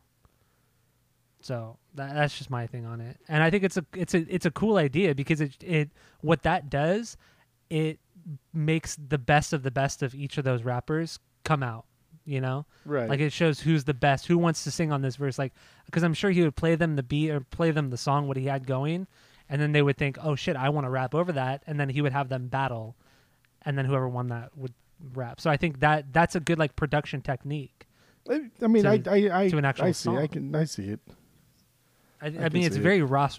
It kind of reminds me of Ross Robinson and how he kind of like he fucks with people. Does and weird he shit. Makes things that he does weird shit. Like he does It's a very unconventional way of making a song, and I absolutely 100% respect that. It's also interesting too. Just on a separate side note, I guess, but Master Killa never rapped at all until he joined Wu-Tang. That's so weird. I didn't know that part. Yeah, never raps. He was like a dancer. He did like the b-boy stuff, but he never raps until he joined Wu-Tang, and then he fucking loved it. And well, maybe they got him into the group. Maybe they got him into the group to be more of a hype man. Because I mean, what are 9 guys on a stage gonna do? Through most of the songs, they're gonna hype people up, you know. So he was probably. It's so dumb, but it's like every hip hop artist. Or group. Master Killer also got his name from the Master Killer, or commonly known as the 36 Chambers. Ooh, the movie. Yeah, there's so many. Did you read like the whole theory on the numbers? Well, like Wu-Tang's always been like the backronym. The Wu-Tang actually would stand for something now. And I love that kind of lore. Like there's so many different things that people think Wu-Tang stand for, or that 36, if you take various things in mathematics or movies or just culture and add them together and subtract them here, then you get 36, or you get 9 for the 9 members. There's so much stuff, and it's so all weird. crazy. I love it. Yeah, I love it. I think it's fantastic, but it's a lot of it's like it's in the same vein of like a conspiracy theory. Like people just look for things just to see if they can find something, even if it's not there. I love it. I'm sure like It's throughout so the cool. years, these guys have perpetuated those theories too. Oh, Hey, absolutely. Does 'Cause it mean this? Like, I don't know. It might. It might, and then they Like play on it stupid all because the they didn't time. think of it originally. Yeah. I think it's just a direct thing from the movie, The 36 Chambers. I think so too, because they've been very open about their fondness for kung fu movies, and they're clearly very knowledgeable. Because I mean, Yeah. most people who aren't into that genre of movie, which is a very like kind of niche thing, most people aren't going to understand the references, and there are a lot of references, not just to those 3 movies, but just kung fu movies in general at the time. I think it also makes sense because the movie 36 Chambers is essentially about a guy, spoilers, about a guy who wants to fight the bad guy, joins his temple. They teach him the 35 chambers to become the perfect warrior. And then he creates his own 36 chamber to teach other people how to be warriors. And that's exactly what Wu-Tang did. And he was essentially banished for it. Well, it was like a soft ban. They only Yeah. banished him so he could open He up the could teach 36 it. chamber. Yeah. That's what Wu-Tang is essentially doing. They're creating their own genre of hip-hop. They're creating their own kind of unique way in mainstream music. And that's like a direct reference to 36 Chambers. I think that's really cool. Yeah. I think it's awesome with what they did on this record. All the references are just everything meshes so well together. It's fantastic. But speaking of the those movies, that trilogy, you were only able to watch the first one, right? The one that this is based off of? Yeah. I mean, I was Okay, able so to watch all of them. I just didn't. You just didn't do it I because don't want to lie. You know, I just like I've better s- than you. I've- But I've that's seen- fine. I've seen 36 Chambers like multiple times before, and then I rewatched it again this week, along with this 5 Deadly Venoms, which Yeah. only makes one real appearance in this album. But Where is it? Because after watching it, I didn't really know where it fit in with this album. it was just in a song where they only threw in the like an actual clip from the movie. Oh, okay, got it. So So it it wasn't wasn't like anything there wasn't special. like an entire song. Okay, No. what song was it? Do you remember? No, but I can look it up real quick while you're talking. Because I mean, I just watched the entire movie this morning, but that's fine. Oh, But no, that movie was actually really good. The 5 Deadly Venoms. It was a great movie. It was very different from the other kung fu movies I've been watching, especially compared to the trilogy that I've watched for this the 36 Chamber trilogy. But it was fantastic. The kung fu in it was amazing. The story was really cool. It was different but still captivating at the same time when it comes to kung fu movies. But it was good. The characters were rad. But yeah. I thought it was good. I didn't think it was going to be any kind of like top 10 kung fu movies of all time. I thought it was good. I think it falls more into like just kind of a fan favorite. Well, see, I'm only making this comparison to the Chamber trilogy or the 30s. Okay. What I don't even know what I don't know what to call the trilogy, because the You trilogy call it the is Chamber so. trilogy. That's a solid trilogy. That's a solid. Is name. it? Should I call it the 36 trilogy or the Chamber? Trilogy? Oh, dude, 3-6 like 3-6 Mafia, 3-6 trilogy. The 3-6 trilogy. Okay, we'll call it the 3-6 trilogy. So, like, those 3 movies are wildly different from one another, and the only 2 that really kind of are actual sequels, or one. The third movie is the only true sequel to the first one. The second one was made more as like a comedy, and so it's just like, and the story is just like the story in those 3 movies are kind of almost like the same, but they're just so wildly different from the 5 Deadly Venoms that, like, watching the 5 Deadly Venoms at last, it was kind of refreshing, after kind of seeing generally the same story played 3 times with Yeah, different I can types of see kung that. fu.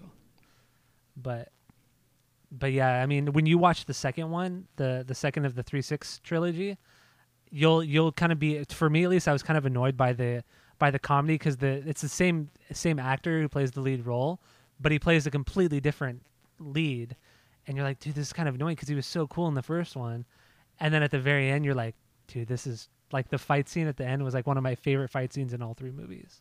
At the end of the Of third second one? but at the end of the second one, the fight scene was my favorite, but it was my least favorite movie. But the final scene was my favorite. The final fight scene was my favorite.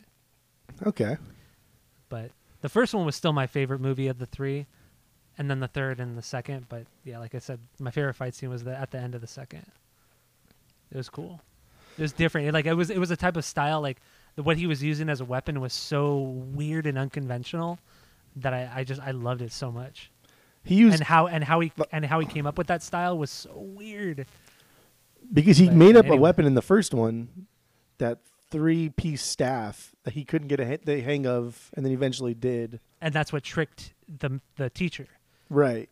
because the teacher couldn't Couldn't counter it. watch He for couldn't his block moves. it. Yeah, he couldn't counter it. Yeah, but in the second one, he goes to the temple, but in a very different way. He goes to the temple. It's the same and temple? It's the same temple, but it's in a very different context, and he goes for very different reasons. And when he goes for like several. I don't want to throw too many spoilers, but he goes and doesn't learn anything, and then the final fight scene, dude, it's like you're like, oh fuck. But I'm not gonna spoil anything else. Like, it's a great trilogy. You just got to go watch it. It's all on Netflix. All 3 movies are on Netflix. But it was such a fun watch this week. I loved it, and I'm so into kung fu right now. I'm just pretty much going to be watching a different movie every night for the next several weeks. There's a lot of kung fu on Netflix. I know, right? And I love 70s and 80s kung fu. And it's all like different love too. it. It's not just like old kung fu where you haven't really heard of the people. There's Yeah. Bruce Lee on there. There's Jackie Chan. Jet Li's on there. Yeah, because I mean, I've seen the first Ip Man, and I'll probably rewatch the first Ip Man, and then I'll watch the other 2 as well this week. And then I want to go back to Kill Bill because the main character in 36 Chamber in that trilogy is the old man or the teacher who teaches Uma Thurman in Kill Bill in those movies. And I think that's a really cool how Quentin Tarantino did that. He's also in and the brought first him in one, to too. do that. Is he in the first one? What? The first Kill Bill. But as the same character, right? No, he's a. Who is he playing? He's a leader of the Crazy 88s.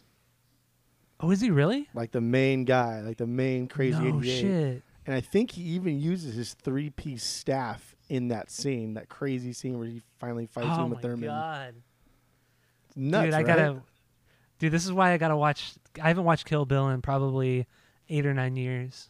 So I gotta, now that I've seen these and I've watched what I've watched, I gotta go back and watch Kill Bill and see all, because like just remembering Kill Bill as I know it right now, like I've already seen certain references, but I'm sure going back now, it's just, I'm gonna see everything. It's like watching Austin Powers after watching all the James Bond movies, and how almost every single thing in Austin Powers is directly related to a James Bond film. I've always wanted to do that too, like go back and rewatch all the James Bonds and then immediately go into Austin Powers. Dude, it's crazy. I've done it before. And there's just like 5 times as many references as you even think there would be. Like you'll be shocked at how much of like a rip off it is of James Bond. It's so but, awesome. But done like in a good way. That's so rad. But yeah, and so I'm excited to go back and watch Kill Bill after this. Yes, and also another. I mean, just because we're going back on like memory lane here, but where the Wu-Tang Clan got their name from, the Shaolin versus Wu-Tang, that also was directed and starred Gordon Liu, who was, as we're talking, the leader of the Crady 88s or the guy from 36 Crady. Chambers. Crady 88s. Crady 88s. But yeah, but that's crazy how all this shit's fucking related. It's Yeah. awesome. You know, it's like, well, like it's almost like what you were telling me earlier this week. Like, oh, you should watch that movie Fanboys. I think you'll like it. But the reason I've never wanted to watch it because it looks just like people just constantly referencing Star Wars. But some of the Like, references that are doesn't- so deep and they're so But see- quick and so subtle. Like there was a scene, just like super going off on a tangent, but there was a scene when they're in their van trying to leave and their van won't start. So the guy, he like pushes the key in, doesn't start, reaches up and with his bottom of his fist going upwards, smacks the roof of the van, and it just turns on real quick and they take off. Like Han would do to the Falcon, right? Exactly. But it was like not even 2 seconds long, and it was so fast. And it's just there's so many little things like that. But there is kind of like a story to it. And it's a stupid movie, but there are so many subtle references that it just makes you feel good. Yeah, but that's the thing. Like, if the movie's almost entirely based on references, it doesn't make it good. It's also like The Big Bang Theory. It's all just references that aren't funny. They're just references.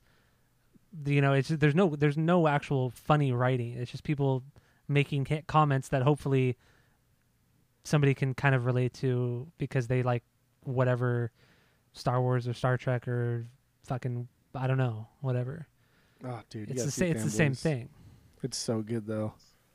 And like the whole thing with George, like George Lucas isn't even in it. You never see him, but all of his security guards are like, "Well, Mr. Lucas told me I should feel this way, and Mr. Lucas told me that I do actually love this movie."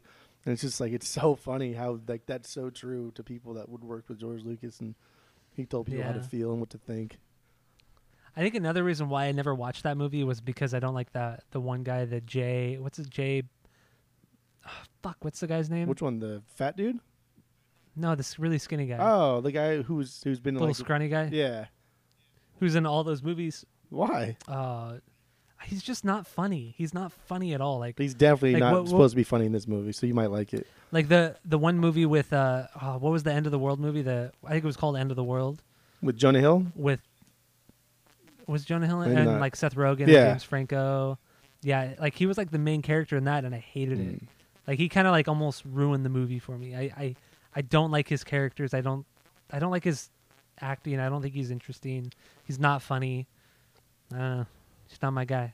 They did it so good too. They run into so many encounters where people are quizzing them on their Star Wars knowledge. Like, oh, you're a real fan? Then what do you think about this? And they'll ask them questions. And I don't know, just like this movie is called Fanboys because it's made for fanboys, and there's nothing more and there's nothing less. Yeah, but that doesn't make it good. I didn't never say it was good. It was fun. We'll see. Maybe I'll something can be awful and still be fun, right? Yeah. But it's only out of here. when something is awful, when something's awful and good, it's because it's not self-aware. When it's self-aware, that's when it's not funny. That's why I don't. Why do you try so hard? Try so hard. Just try so hard to what? Relax. I just know what I like. I just know what I like. You only like two things. Oh, shut up! Don't pull a Ryan. I'm not even gonna say what two things you like, but you do know that you only like two things. What do I like? I'm not gonna say. We're gonna move on. Because you don't even know. You just don't even know. Also, I don't know if he mentioned, but RZA did the soundtrack to Kill Bill's. We did. You did say that. Okay, brought that That's up real fine. quick. Anyway, let's get back to this album. We can get more into Kung Fu. He was also acquitted of homicide, and I kind of gave him a second chance at life and turned his life around and became one of the greatest producers of all time. Oof. That's a bold claim, baby. A bold claim. Top 50 for sure. Debatable. I will eat my words if you can name me 49 other producers. Oh, I think you said top 3, not top 50. Oh, no, top 50. Yeah, I can't name you more than probably 5. But anyway, back to this album by Wu-Tang Clan. We got in because we obviously have no stinkers here, neither of us. Should we play any other bangers? What do we got? What did we play so far? We played The Mystery of Chess Boxing, right? Mm-hmm. We played Wu-Tang Ain't Nothing to Fuck With, Shame on a Ninja, pre-burp. Cream, Method Man. Did we play Protect Your Neck? No, we didn't play that song. Because that was like their first introduction to the world, basically. Yeah, it was the first song they ever recorded prior to this album. There's two So parts might as well about this song that I love. Like if you can kind of like listen for it. One is Raekwon rhymes something with Schwarzenegger. So that's always like, what the fuck? Who does that? And then right after him, Method Man goes and instead of rhyming the word cough, like he says something and then there's cough, but he just coughs. So it's so stupid. So good. Listen for is. those two things. That's my favorite. Okay, so here it is. Protect Your Neck by Wu-Tang Clan. You know I had to call. You know why, right? Why? Because, yo, I never, ever called and asked you to play something, right? Yeah. You know what I want to hear, right? What you want to hear? I want to hear that Wu-Tang joint. Wu-Tang again? Yeah, again and again.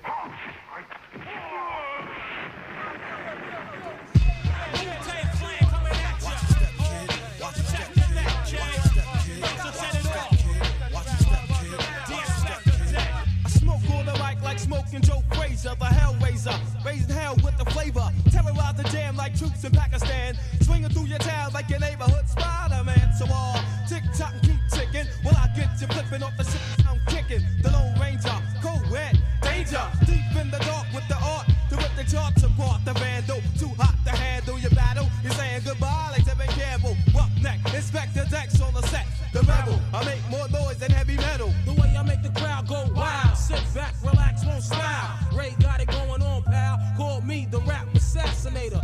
Rhymes rugged and built like Schwarzenegger. And I'ma get mad deep like a threat. Blow up your project, then take all your assets. Cause I came to shake the frame in half with the thoughts that bomb shit like math. So if you wanna try to flip, yo, flip on the next man. Cause I'll grab the clip and hit you with 16 shots and more. I got going to war with the melting pot. It's the Method Man for short, Mr. Map. Move it on your left. And set it off, get it off, let it off like a cat. I wanna break food, cop me back. Small change, they putting shame in the game. I take game and blow that nigga out the frame. And like fame, my style will live forever. Niggas crossing over like they don't know no better. But I do. True, can I get a sue? Enough respect due to the 1-6 ooh. I mean, oh, yo, check out the flow like the Hudson or PCP. When I'm dusting, niggas off because I'm hot like sauce. The smoke from the lyrical blood make me ooh. What grab my nut get screwed? Ah, here comes my Shaolin style. Truth, B-A-B-Y-U. To my crew with the... There it is, Protect Your Neck by Wu-Tang Clan. It's a banger, man. That's a banger. It's a good deal. So what Only else we got? $300 to record that, huh? It's not Considering, bad. yeah, I mean, everything that's included in that song, yeah, $300 isn't bad. Split between 9 dudes? No way. Yeah, I know, right? Split between 9 people. That's funny. Yeah, that was pretty funny, right? That was clever. Yeah. No, I think it was. Like you said, Method Man, he's really good. He's a good lyricist for sure. He definitely is. I do want to talk about the Wu-Tang 7th Chamber song. We briefly touched upon it. But that song, along with the Mystery of Chess Boxing, those are the only 2 songs on the record that feature almost every member of the band, if not every member of the band, of the group. And I think that's really cool. Like, I wish they would have done that more, but then, like, maybe like half the record could have been like songs where all the members are on it, but then the other half of the record could have been like a few of the guys. Yeah, But I understand why it's not all like that. That's got to be so hard. Well, I mean, yeah, it's got to be hard, like in the context of like making stuff flow, and also because you kind of have to have a hook. But it's still so cool to hear all the guys on one song, you know, especially if it was like more interactive. Like if they were singing like 2 verses and another guy would sing 2 verses, and it would almost be like a rap battle. Yeah, for like it was like a rap battle within a verse. That would have been really cool. That's like how 2 guys battling each other for one verse. That would have been rad. That's how I felt about this album. It was kind of like a live rap battle album. Like a lot of the parts on here sounded as if they were recorded live at some little fucking small venue where they're actually having a rap battle on stage, and it's just made up on the spot. Yeah.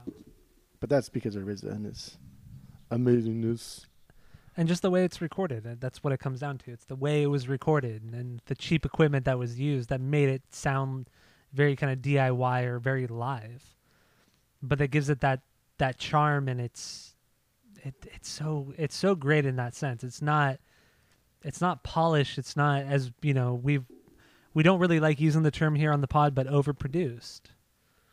And from what I was reading a lot too, like that's what a lot of people loved about this record when it came out, because you had a lot of the gangster rap, which a lot of it was done by Dr. Dre, who was very polished and he was very pop oriented and very pop centric. And then on the East Coast, you had, the P. Diddy stuff, which was very, very polished as well. But this is just like came out of straight from the underground. Yeah. And it's so fucking respectable. And the fact that you don't need millions of dollars to record a record and make a great record. This just shows that RZA and the rest of the guys just are talented dudes, man. They have something to say, and they can convey it in a very interesting way. A lot of respect for this group. They're all so different too. It's just, I don't know. It's really cool. Really, really fun stuff. Absolutely. Another song I wanted to mention real quick was the song "Tears," not Gypsy Tears, Tears? but Tears. The Tears. I think lyrically, it's probably one of the most emotional songs on the record. Yeah, and it's also one of the definitely. most like downbeat, kind of not downbeat, but like the most kind of stripped down song on the record. And I feel like musically, it makes the lyrics that much more effective, like kind of like depressing wise. Yeah, If that makes any sense. yeah. That hook too, like the "after laughter comes tears" part, Mm-hmm. and like the way they use it, I think it's really powerful. It really, Really is. powerful. And to come toward the end of the record too, like literally it's the second to last song, and just to kind of end the record like that, because the last song is just like a redone version of the Seventh Chamber. But Yeah, it's basically a remix. So Tears is pretty much the last song on the record, I should say, and I think it's a great closer. Absolutely wonderful closer. Yeah, it's definitely solid, but that's another one too. It's basically just like RZA and Ghostface, which I think is really cool because Ghostface is one of my more favorite rappers on this album, or I guess in Wu-Tang, and to have like RZA end the album with, obviously the mastermind RZA, and then to be Ghostface is essentially the last rapper you hear on this album. It's pretty cool. It is, and you know what I thought was really interesting too was that RZA doesn't really rap on a lot of the record, Not which really. I think is Mostly really does cool. like intros and outros and choruses and shit. Yeah, like I really like that. Like he doesn't treat it as like a solo project for the most part. Yeah. He lets the other guys battle it out. Oh man, like just reading about this and how this record was made just is so cool. Like He's a Shaolin the way he master, made them man. battle for it. It's so fucking cool.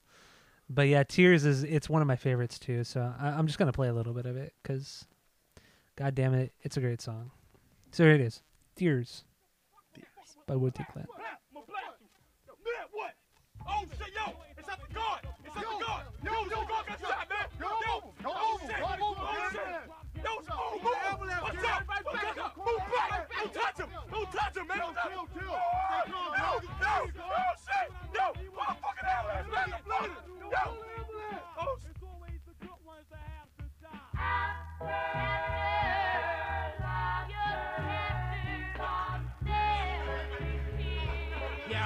shit! Yo, check the script.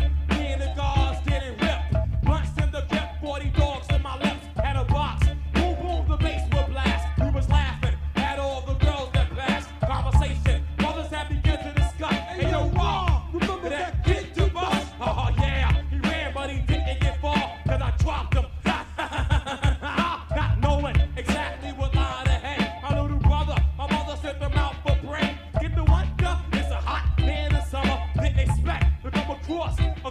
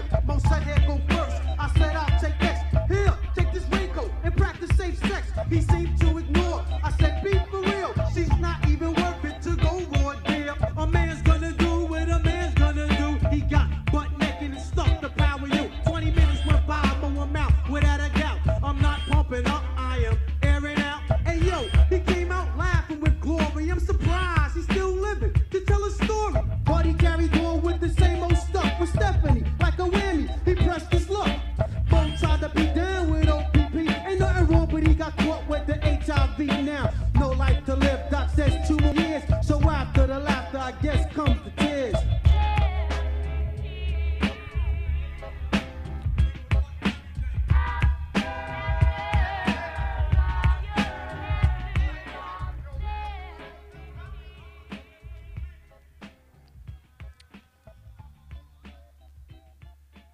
Now I played a little bit more of that song because You need both it's a good one. verses. Yeah, you had to have both verses. They're both wildly different sounding, and honestly, I think RZA has probably like one of the worst flows out of all of the guys.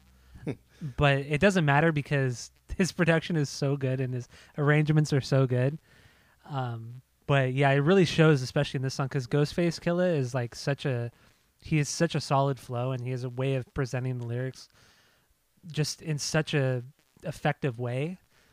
But yeah, RZA's a weak rapper in my opinion. But it's still good. Yeah. Just in the context of it all. It's good, but just in the context, yeah, it's subpar compared to everybody else. Like this song, especially in Ghostface But I love part, it. he reminds me a lot of like Slick Rick, and just a really great storyteller. Mm-hmm. Just solid stuff, and both of their stories are different, but they end the same way. And it was, I think RZA had more emotion, I guess. It kind of built up into like the climax of the death, which he actually didn't even say. He rhymed the word with death, but didn't say like the person actually died. He talks about later how, like, why do we all have to die and things like that. So I thought that was actually powerful too, because he didn't actually say the word death or die in that specific part. I thought that was really cool.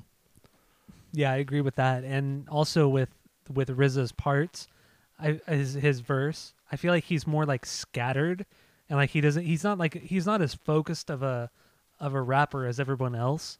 So I guess that kind of can add to the emotional part of the lyrics. But yeah, like flow wise, I feel like he's the weakest part of the group. But then everything else, like I said, is just so good that who gives a fuck? Yeah. He's only on one verse of this entire album, which I think is cool too. Like he lets everybody shine, and they kind of like at the very end of the album, he just kind of throws in a verse for himself. Like nothing showy, nothing flashy, just kind of throws it in there, and it's just like it's cool, man. It is. It's solid it's really, stuff. really cool. Yeah. He's a mastermind. It's cool that Ghostface has like the first verse on the album and the last verse on the album. Yeah. Like the opening, Bring the Ruckus, it goes right into Ghostface. So that's pretty cool. Yeah, absolutely. He's one of my favorite rappers in this group. Really? Okay. Yeah. I can see that. He's probably my second favorite.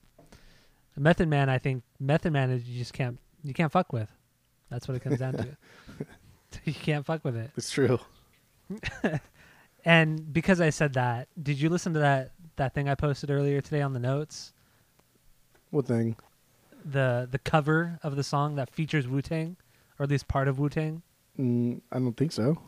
Okay, so this I heard this song years and years ago, back when I was in high school, and it was a cover of the song Wu-Tang Ain't Nothing to Fuck With, but it was Tom Morello, and Chad Smith, Smith from the Red Hot Chili Peppers. Right. So I had heard that, years and like almost 15 years ago I heard this song.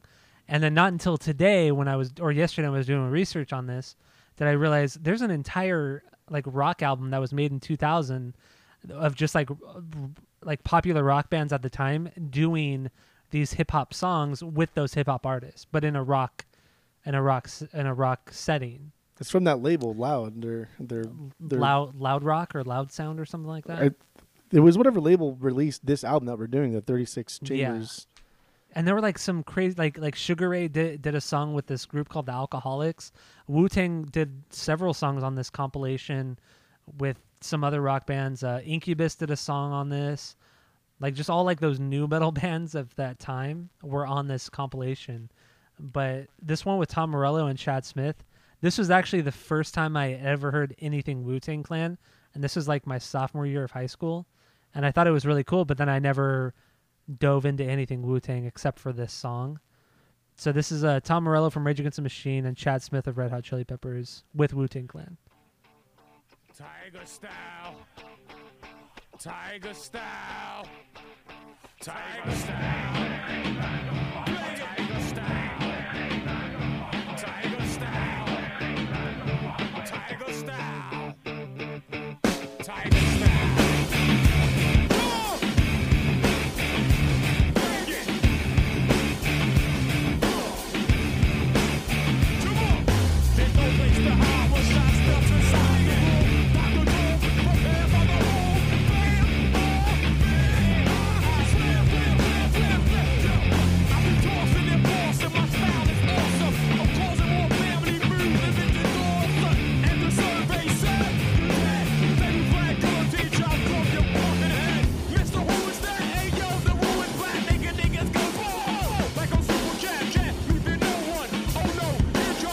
Wu-Tang Shogun, killer to the eardrum. Wu-Tang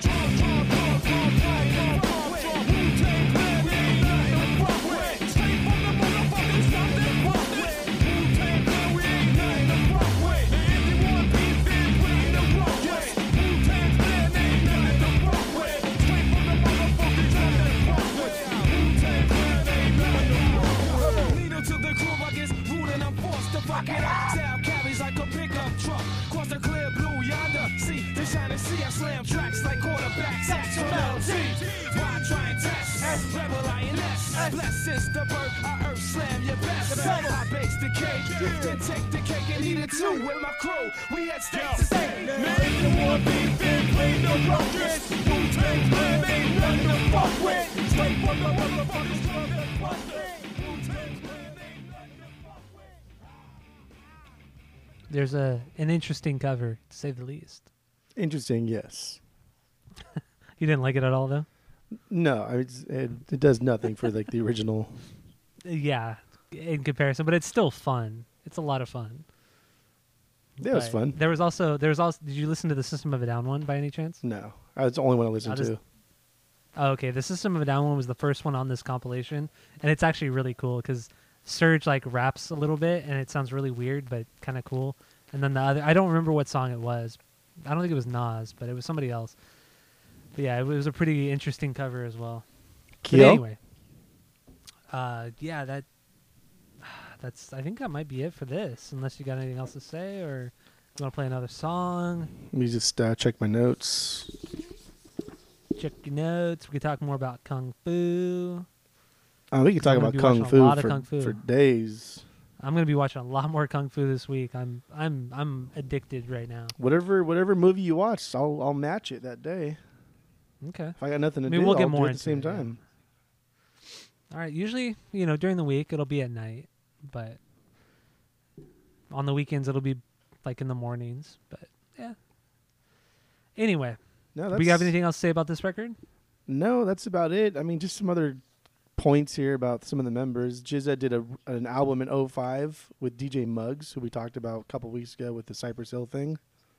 Mm-hmm. So that's kind of cool. Ghostface and Method are both actors and have starred in movies. RZA starred and like directed his own kind of kung fu-ish type movie. What did he do? I forgot. Because I think I feel like I've seen his name on movies, but I don't know for what. I think he's only done like himself one movie, but Okay. I feel like it was co-produced by Eli Roth. Oh, Let me okay. just fact check it real quick. So then it's Quentin Tarantino related. Also, you know what we didn't even talk about? Like, fuck, man, why didn't we even talk about this? It was about the guy, the DJ, the scratcher.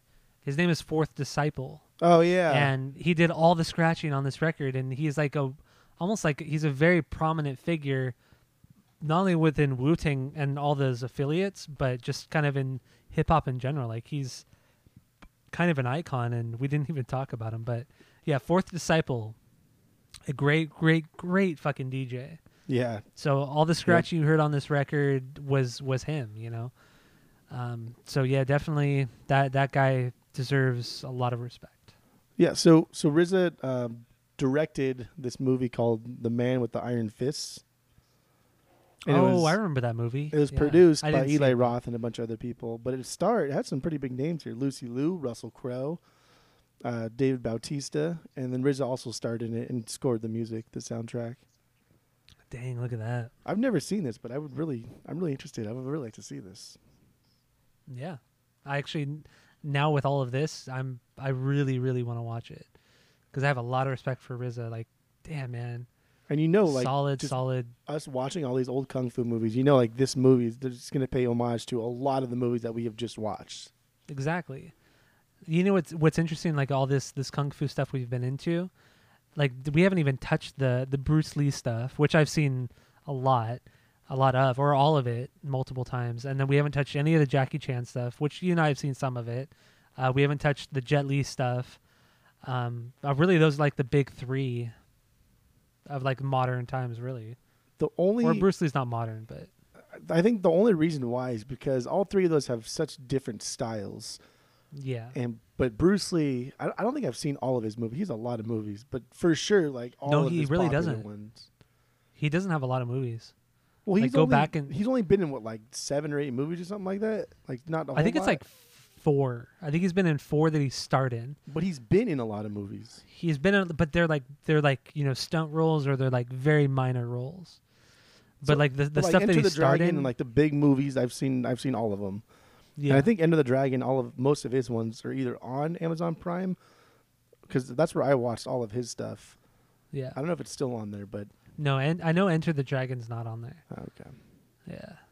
But yeah, they're Like, all more of his they're all minor different roles style. are. Like Bruce Lee's a traditional kung fu style artist, whereas Jackie Chan kind of developed that drunken master type of thing, which is also what he Mhm. started. And then Jet Li's kind of got like a more like aggressive approach. Some people, from what I've heard over the years, like some people say that Jet Li is like one of the greatest of all time. No, dude, Jackie Chan would fuck all these guys up. No, people say because Jackie a lot Chan's of people for sure the best. Okay, I don't know anything about martial arts or kung fu, but from what I've heard from people who do study it, and like they say that Jackie Chan is good.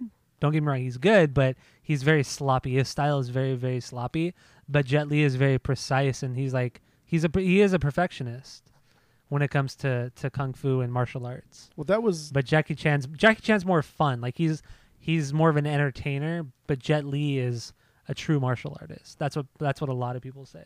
All right, so like that's the point of it. That's the point of the drunken master style. Like the drunken yeah. style is, it's supposed to be unpredictable.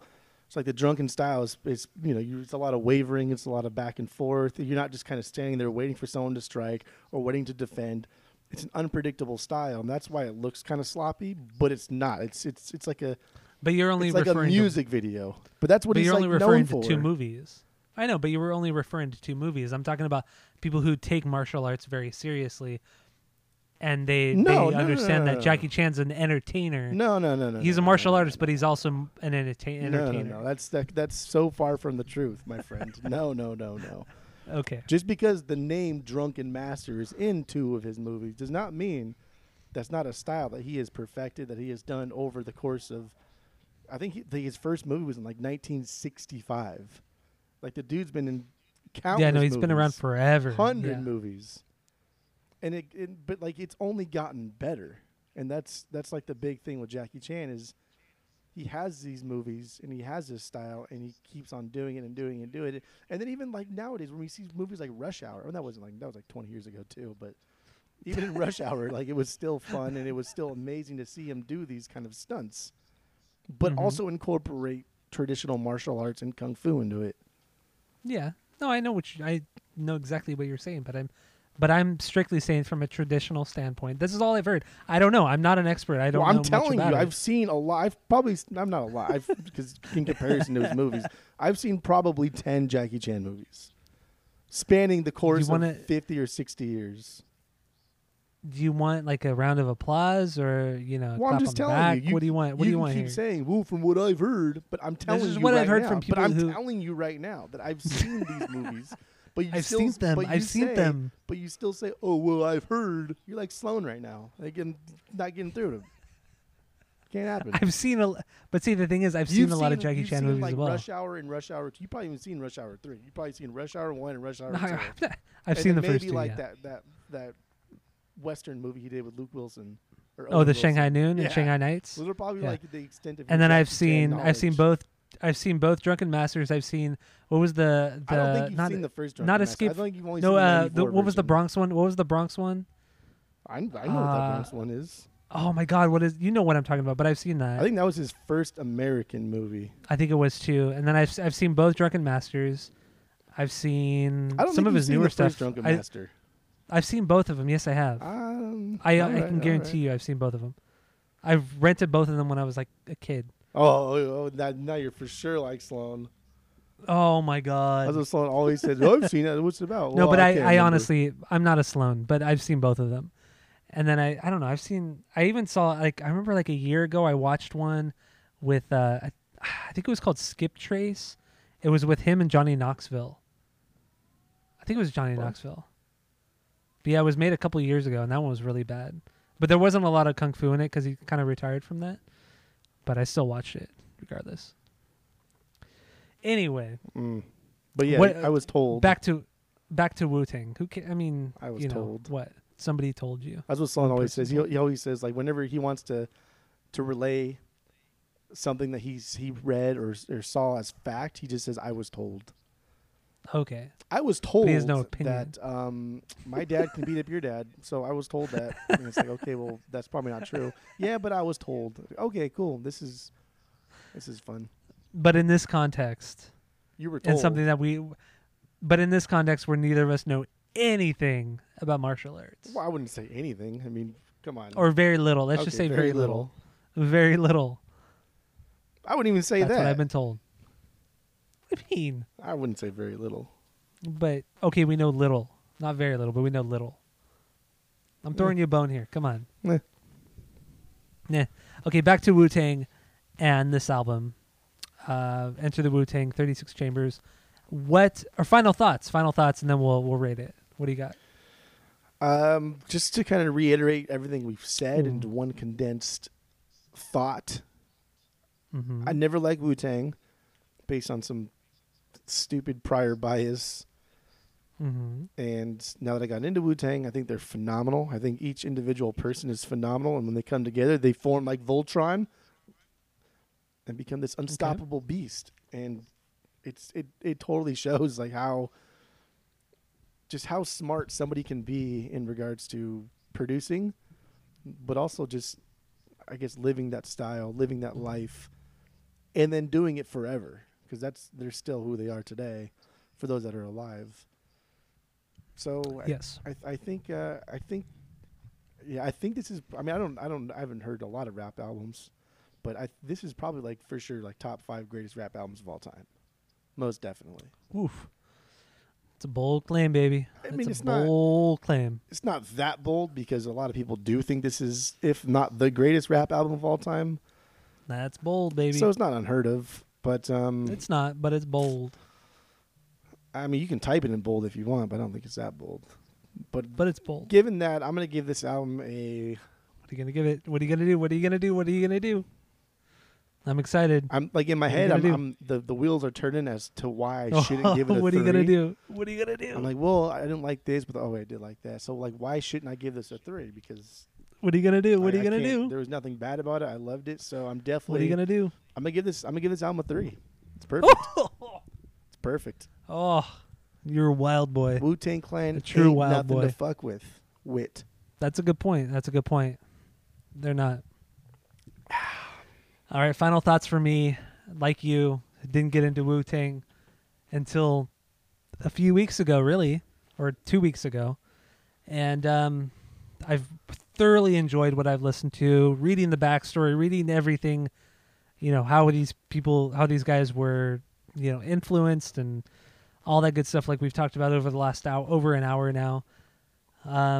Lyrically, I think it's very important, and they wrote from the heart, and that's something you don't really see in hip hop a lot, especially more recently.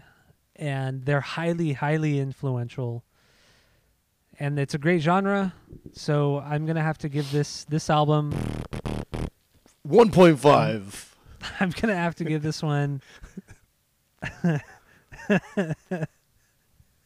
Are you scared? I just know if it's not a 3, I'm gonna be so mad because there's nothing that we don't like about this. There's nothing we can nitpick about it. Honestly, I'm gonna give this album a perfect 3. Dang, look at that! This is your first Dude. perfect 3 hip hop album. This is it. This is your first one. We haven't done very many hip hop albums. We've probably done and the like ones 10 that we to have 15. done. Dude, Jeff, no, we've done like maybe 4. No, we've done Common. We've done Common. We've done Jedi Mind Tricks. We've done. We did Jedi Mind Tricks. We did like their last record, their newest record, but that was like on that might be a lost episode actually. Yeah, we've done a few. We've only maybe done 4, maybe 5 tops. There's no way. But no way. What? There's no way that's true. That's got to be false. No, I'm pretty sure it's true. But anyway, yeah, perfect 3. Perfect 3 for me. Perfect album. Dang, perfect 3. Who would have thought? Yeah, seriously. All right. So now that we're done with our album of the week, we just did Wu-Tang Clan and their album Enter the Wu-Tang 36 Chamber. And now we can move on to some new music and other happenings in the music world.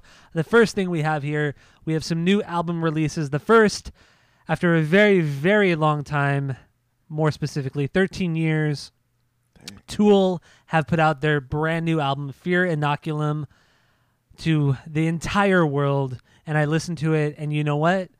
It sounds exactly like Tool.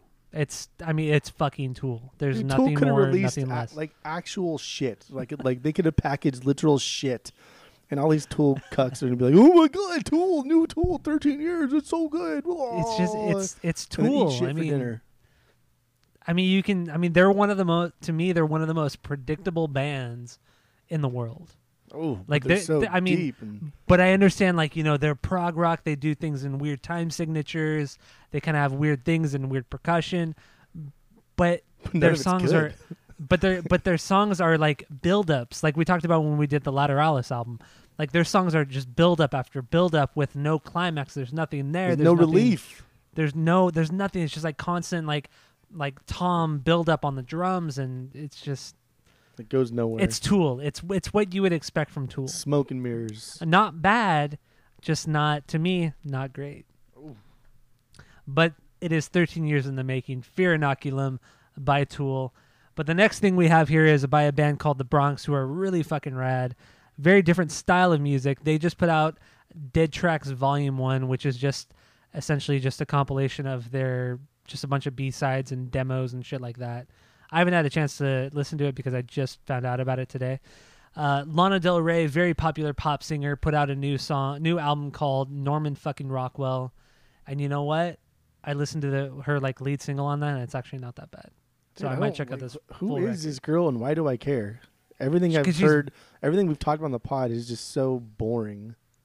Normally, I'd agree with you, but I don't know. There's something about her new single, or like one of her new singles that I don't know. I like it. And then she ruined that Sublime song.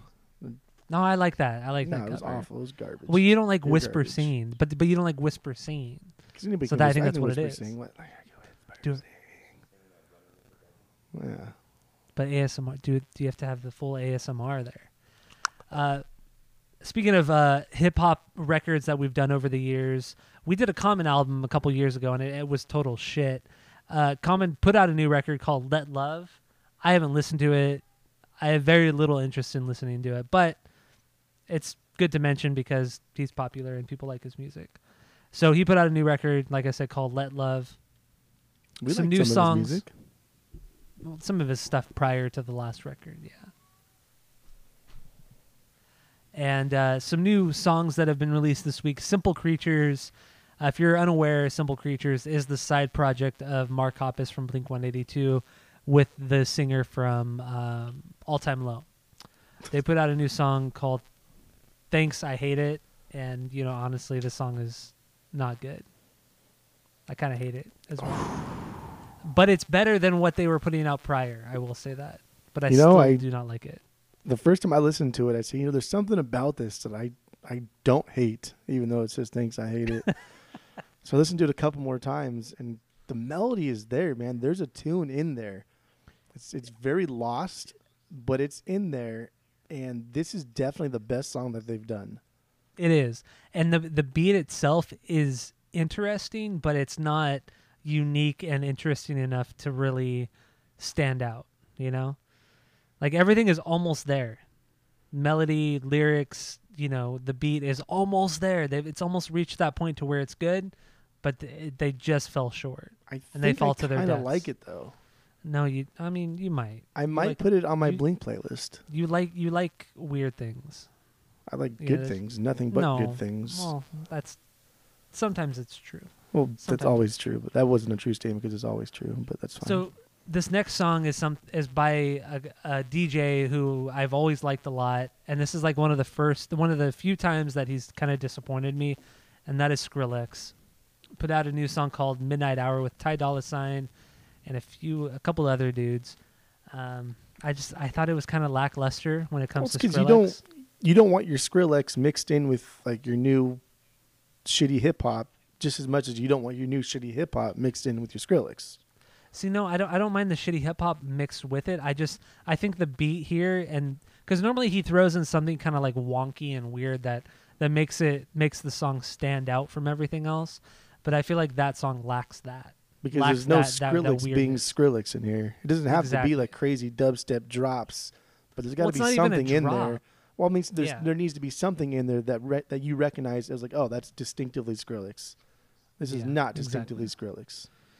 Yeah, I mean, it's not bad. It's just not to what I would. It's not my expectation of Skrillex. Let's just say that. Also, the band, I put that in quotes, band Samurai, which is actually Refused. They put out a new song called Never Fade Away. This is going to be featured, I think, this band Samurai, which is Refused, I think it's supposed to be on the video game, what's that, the Keanu Reeves video game? Cyberpunk 2077? Yeah, it's supposed to be this, they're supposed to essentially do the soundtrack to that video game under the name Samurai. So they put a new one out called Never Fade Away. I'm not going to play it. It kind of sounds like kind of mediocre Refused. I don't like it. It's not bad. It's just not that great. Another song that came out this week, Angels and Airwaves, which featuring Tom DeLonge, who Jeff and I truly like a lot. I mean, Angels Tom and DeLonge's- Airwaves featuring Tom DeLonge. Well, the band is Tom DeLonge essentially. But you and I both love Tom, and we love Angels and Airwaves. So I got to play the new song, and it's called Kiss and Tell by Angels and Airwaves.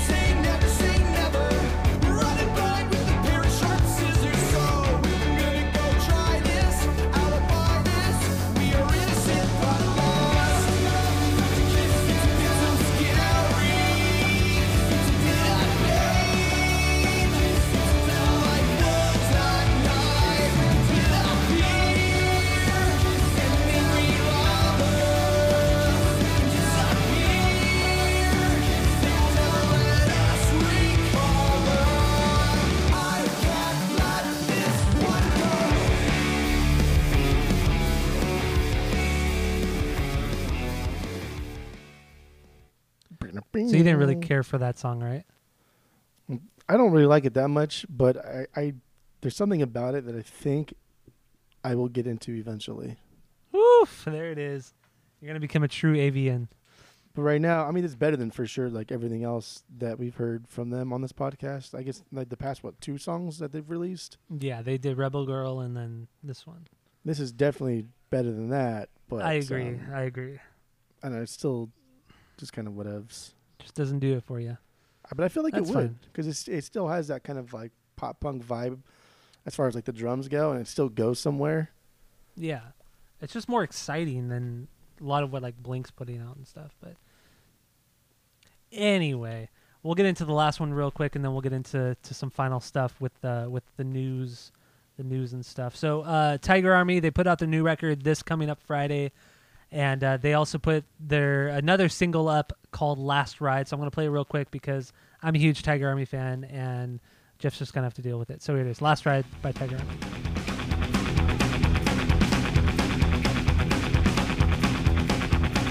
After all these years, we still roll on like radio waves in the station long gone. In and through the night from a summer past that you can't forget.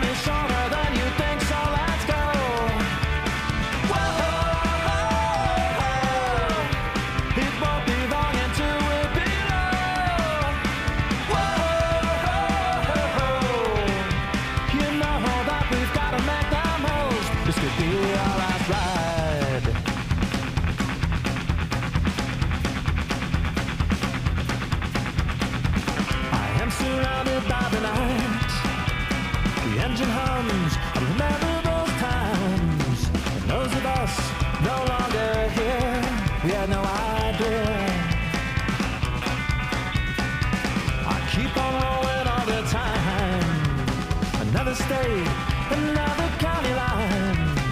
Can't explain the way I feel inside, so let's ride. Whoa,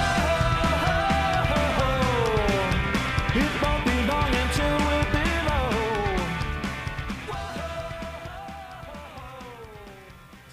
There it is, New Tiger Army, and the There song's it called is. Last Ride. New album coming out this Friday, so get into it because I'm gonna be really into it. And the new album is called Retro Future. I'll probably listen to it just so we can talk about it on Saturday. Oof! Look at you getting all crazy. I mean, there's probably going to be like a 30-minute album. Yeah, it's probably no more than 40 minutes, I'd say.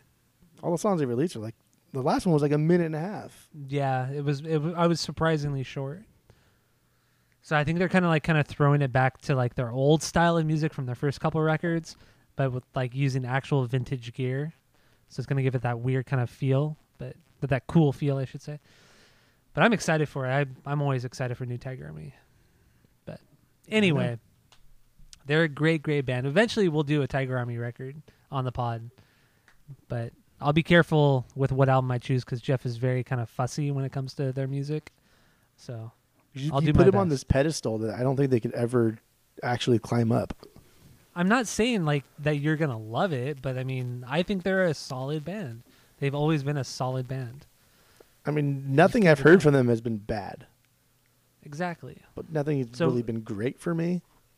But see, that's kind of how you are with music. Like you'll hear something in passing, or like somebody will suggest something, and you'll say, "Oh, that's good." You know, it's not bad. It's good. But true. then once you really delve into it and kind of read into it and really listen to the songs, you're like, "Wow, that's fucking amazing." Look at Wu-Tang. Just like Wu-Tang, baby. Just like Wu-Tang. Tiger Wu-Tang Army is Clan better ain't than nothing Wu-Tang. to fuck with. Tiger Army is better than ain't nothing Wu-Tang. to fuck. Oh, baby. boy. Exactly. What are you I just doing said over it. here? Easy, I just said Tiger. it. Easy. Slow down. Slow your roll. No, I'm never gonna slow down. Let's not say things we're I going to go- regret later, okay? I go Just I go calm fast down. all the time. I go Choose hard your words all the time. carefully. I did. Don't just spew them out like they're I don't fucking regret the things vomit. I say. You That's what it should, is. because you just I said don't. something stupid, so you should But I regret don't. some of the words you say.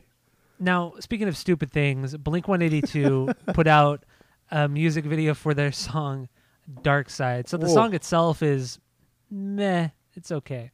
But the video, and I think you and I and almost everybody in the world will agree, the video is awful. It's uncomfortable to watch. Uncomfortable and is it's the awful. best descriptor. Yeah, uncomfortable and awful. It's horrible. It like who thought this was a good idea? It's basically just the band playing in like an elementary school gym while the kids dance. It's creepy. It's It's kind of creepy. creepy. It is. It like And the what video the just hell, shows man? like there's several things going on here. One, it's fucking weird. The song's not very good. I hate the chorus, but aesthetically, I don't know. It's just having like young kids dance around old grown men that are trying to recapture what they had in their youth. I think is weird. It's strange. It's awkward. I wouldn't want my kids to be around people like that. I wouldn't mind they're in the video because it's probably making much money, but I wouldn't want my kids to be hanging around with somebody like that. And and then another thing is like Travis Barker is completely checked out. He's so fucking done, and the video just shows him like not giving a shit, even more so than his normal not giving a shit face. Yeah. I think it's just he's so uninspired by the music that the band's making that he just doesn't give a shit. Like I mean, at least when Tom was in the band, like the music was a little bit different and weird, but like his drumming showed that like he had like interesting drum parts, and what he was bringing to the band was at least interesting and unique and different and fun. But now like there's no inspiration for him. I feel like he just kind of he goes with the flow and there's nothing there. Yeah. Like he doesn't drive the songs.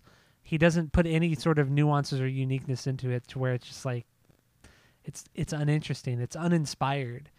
And when it comes to this video, I mean, because we're gonna get more into that album, because we're actually gonna do the new Blink album in a few weeks. But this video in particular, it's one of two things. It's either a group of guys as a band who are completely disconnected from reality and think this is cool, or it's just straight up creepy and kind of like pedo-ish. Yeah, that's kind of the vibe I got too, for sure. Like there's nothing in between. Like there really isn't. It's like the dances they were doing, the kids that were like, I mean, take it for what it is, but that was so like last year or 2 years ago. Like they're doing the Fortnite dances, like the floss. Like, dude, the floss, come on. Like Fortnite's been out for a while now. And if you're going to do something that's going to, I guess, capture what like pop culture is, you got to at least be like on the same year. That was so last year, guys. I mean, that's just what I'm saying. It's either disconnection from society or straight up kind of like pedo-ish and gross. Or maybe really both. fucking Who gross. knows? I don't know. I think it's all Mark too. Mark and whoever is going to be directing the video. I don't know who directed the video. I don't know. I forgot. Yeah, I don't remember who it was. But I mean, Skeeves is just in it for the paycheck, and Travis is pretty much the same. So I feel like it's just Mark, dude. He's just, besides just being like a straight drug addict or alcoholic, the guy is like rock bottom. Yeah, it's That's sad. It can't be worse than this. Yeah. But we'll see when the new album comes out. Because it could be worse. Yeah, it's true. Okay, but we'll get more into that in a couple weeks. Oh, yeah, but that's pretty much it about the Dark Side video. This last thing here is The Offspring. You kind of found this. I didn't even see it, so you want to take it away on this?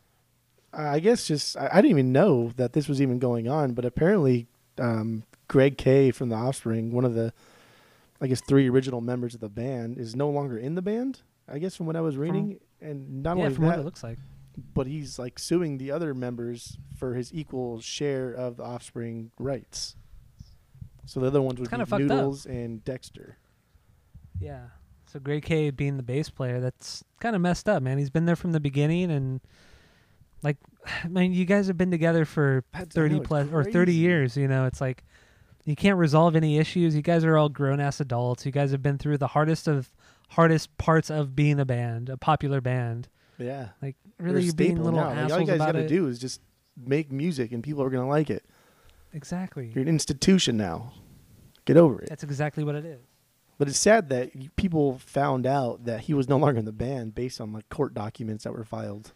Well, but also from what I was reading, the last few Offspring shows, he hasn't been there. So like Tony Kanal from No Doubt has played a few shows, and then which is super dope on its own. Yeah, that's kind of cool. But I forgot who the other there was another bass player too, but I can't remember from what band. Maybe it was Jeff Kresge. No, it wasn't Jeff Kresge. He's playing with Fear. But I don't remember who the other guy was. But anyway, yeah, it's kind of fucked up, dude. Like, you guys are in your mid 40s, maybe 50 years old, and you guys have been together for this amount of time. Like, get over your egos and get over yourselves. I don't know who's at fault, but regardless, get over yourselves. I think you guys are in like a band. I think like they each of them get 1/3 of the profits, and then with that, that's what it was. They divide whatever they want up to touring drummers or anybody else. But I mean, if he's not in the band and they make a new album, I can't imagine him getting 1/3 of that profit. Well, I think it's kind of the same situation that Blink have been like dealing with since Tom left the band. I think he still gets. I'm pretty sure he still gets a portion of what they get touring. Just because of the Offspring name. Well, that and songwriting credits too. Right. Like Tom he's pretty much done everything Blink wise, especially the popular era of the band. It's all him, or a portion is him. So he still gets a part of the touring revenue and all that shit. And maybe that's what the Offspring are doing too. Maybe Greg Kay doesn't want to be part of the Offspring, but Noodles and Dexter still do. So they feel that they're owed everything as like, you know, half and half, 50-50.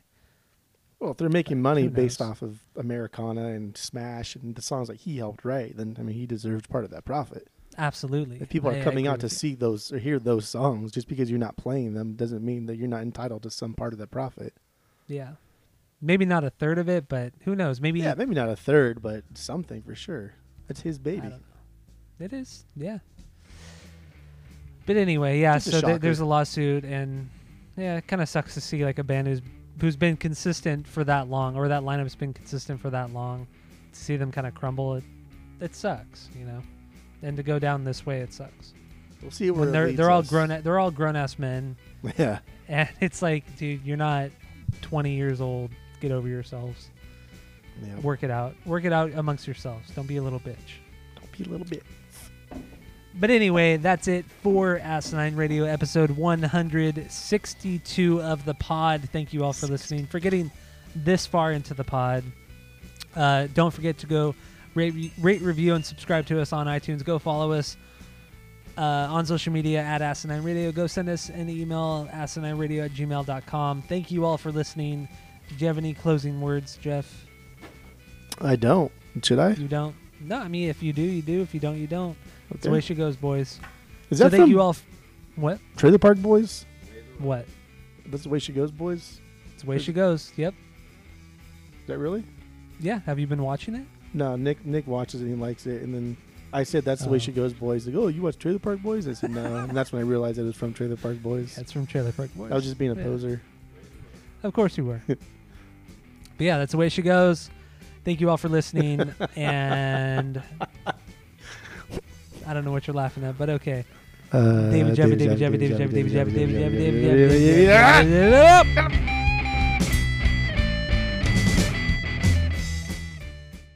And like I said before, Jeff gave his lager, the Sun Valley lager or whatever. Fuck, dude, I am all over the place. Whoa. Wu-Tang. Enter the Wu-Tang 36 Chambers. Like I mentioned above. It was released October 9th, 1993, and has sold well over 3 million copies worldwide.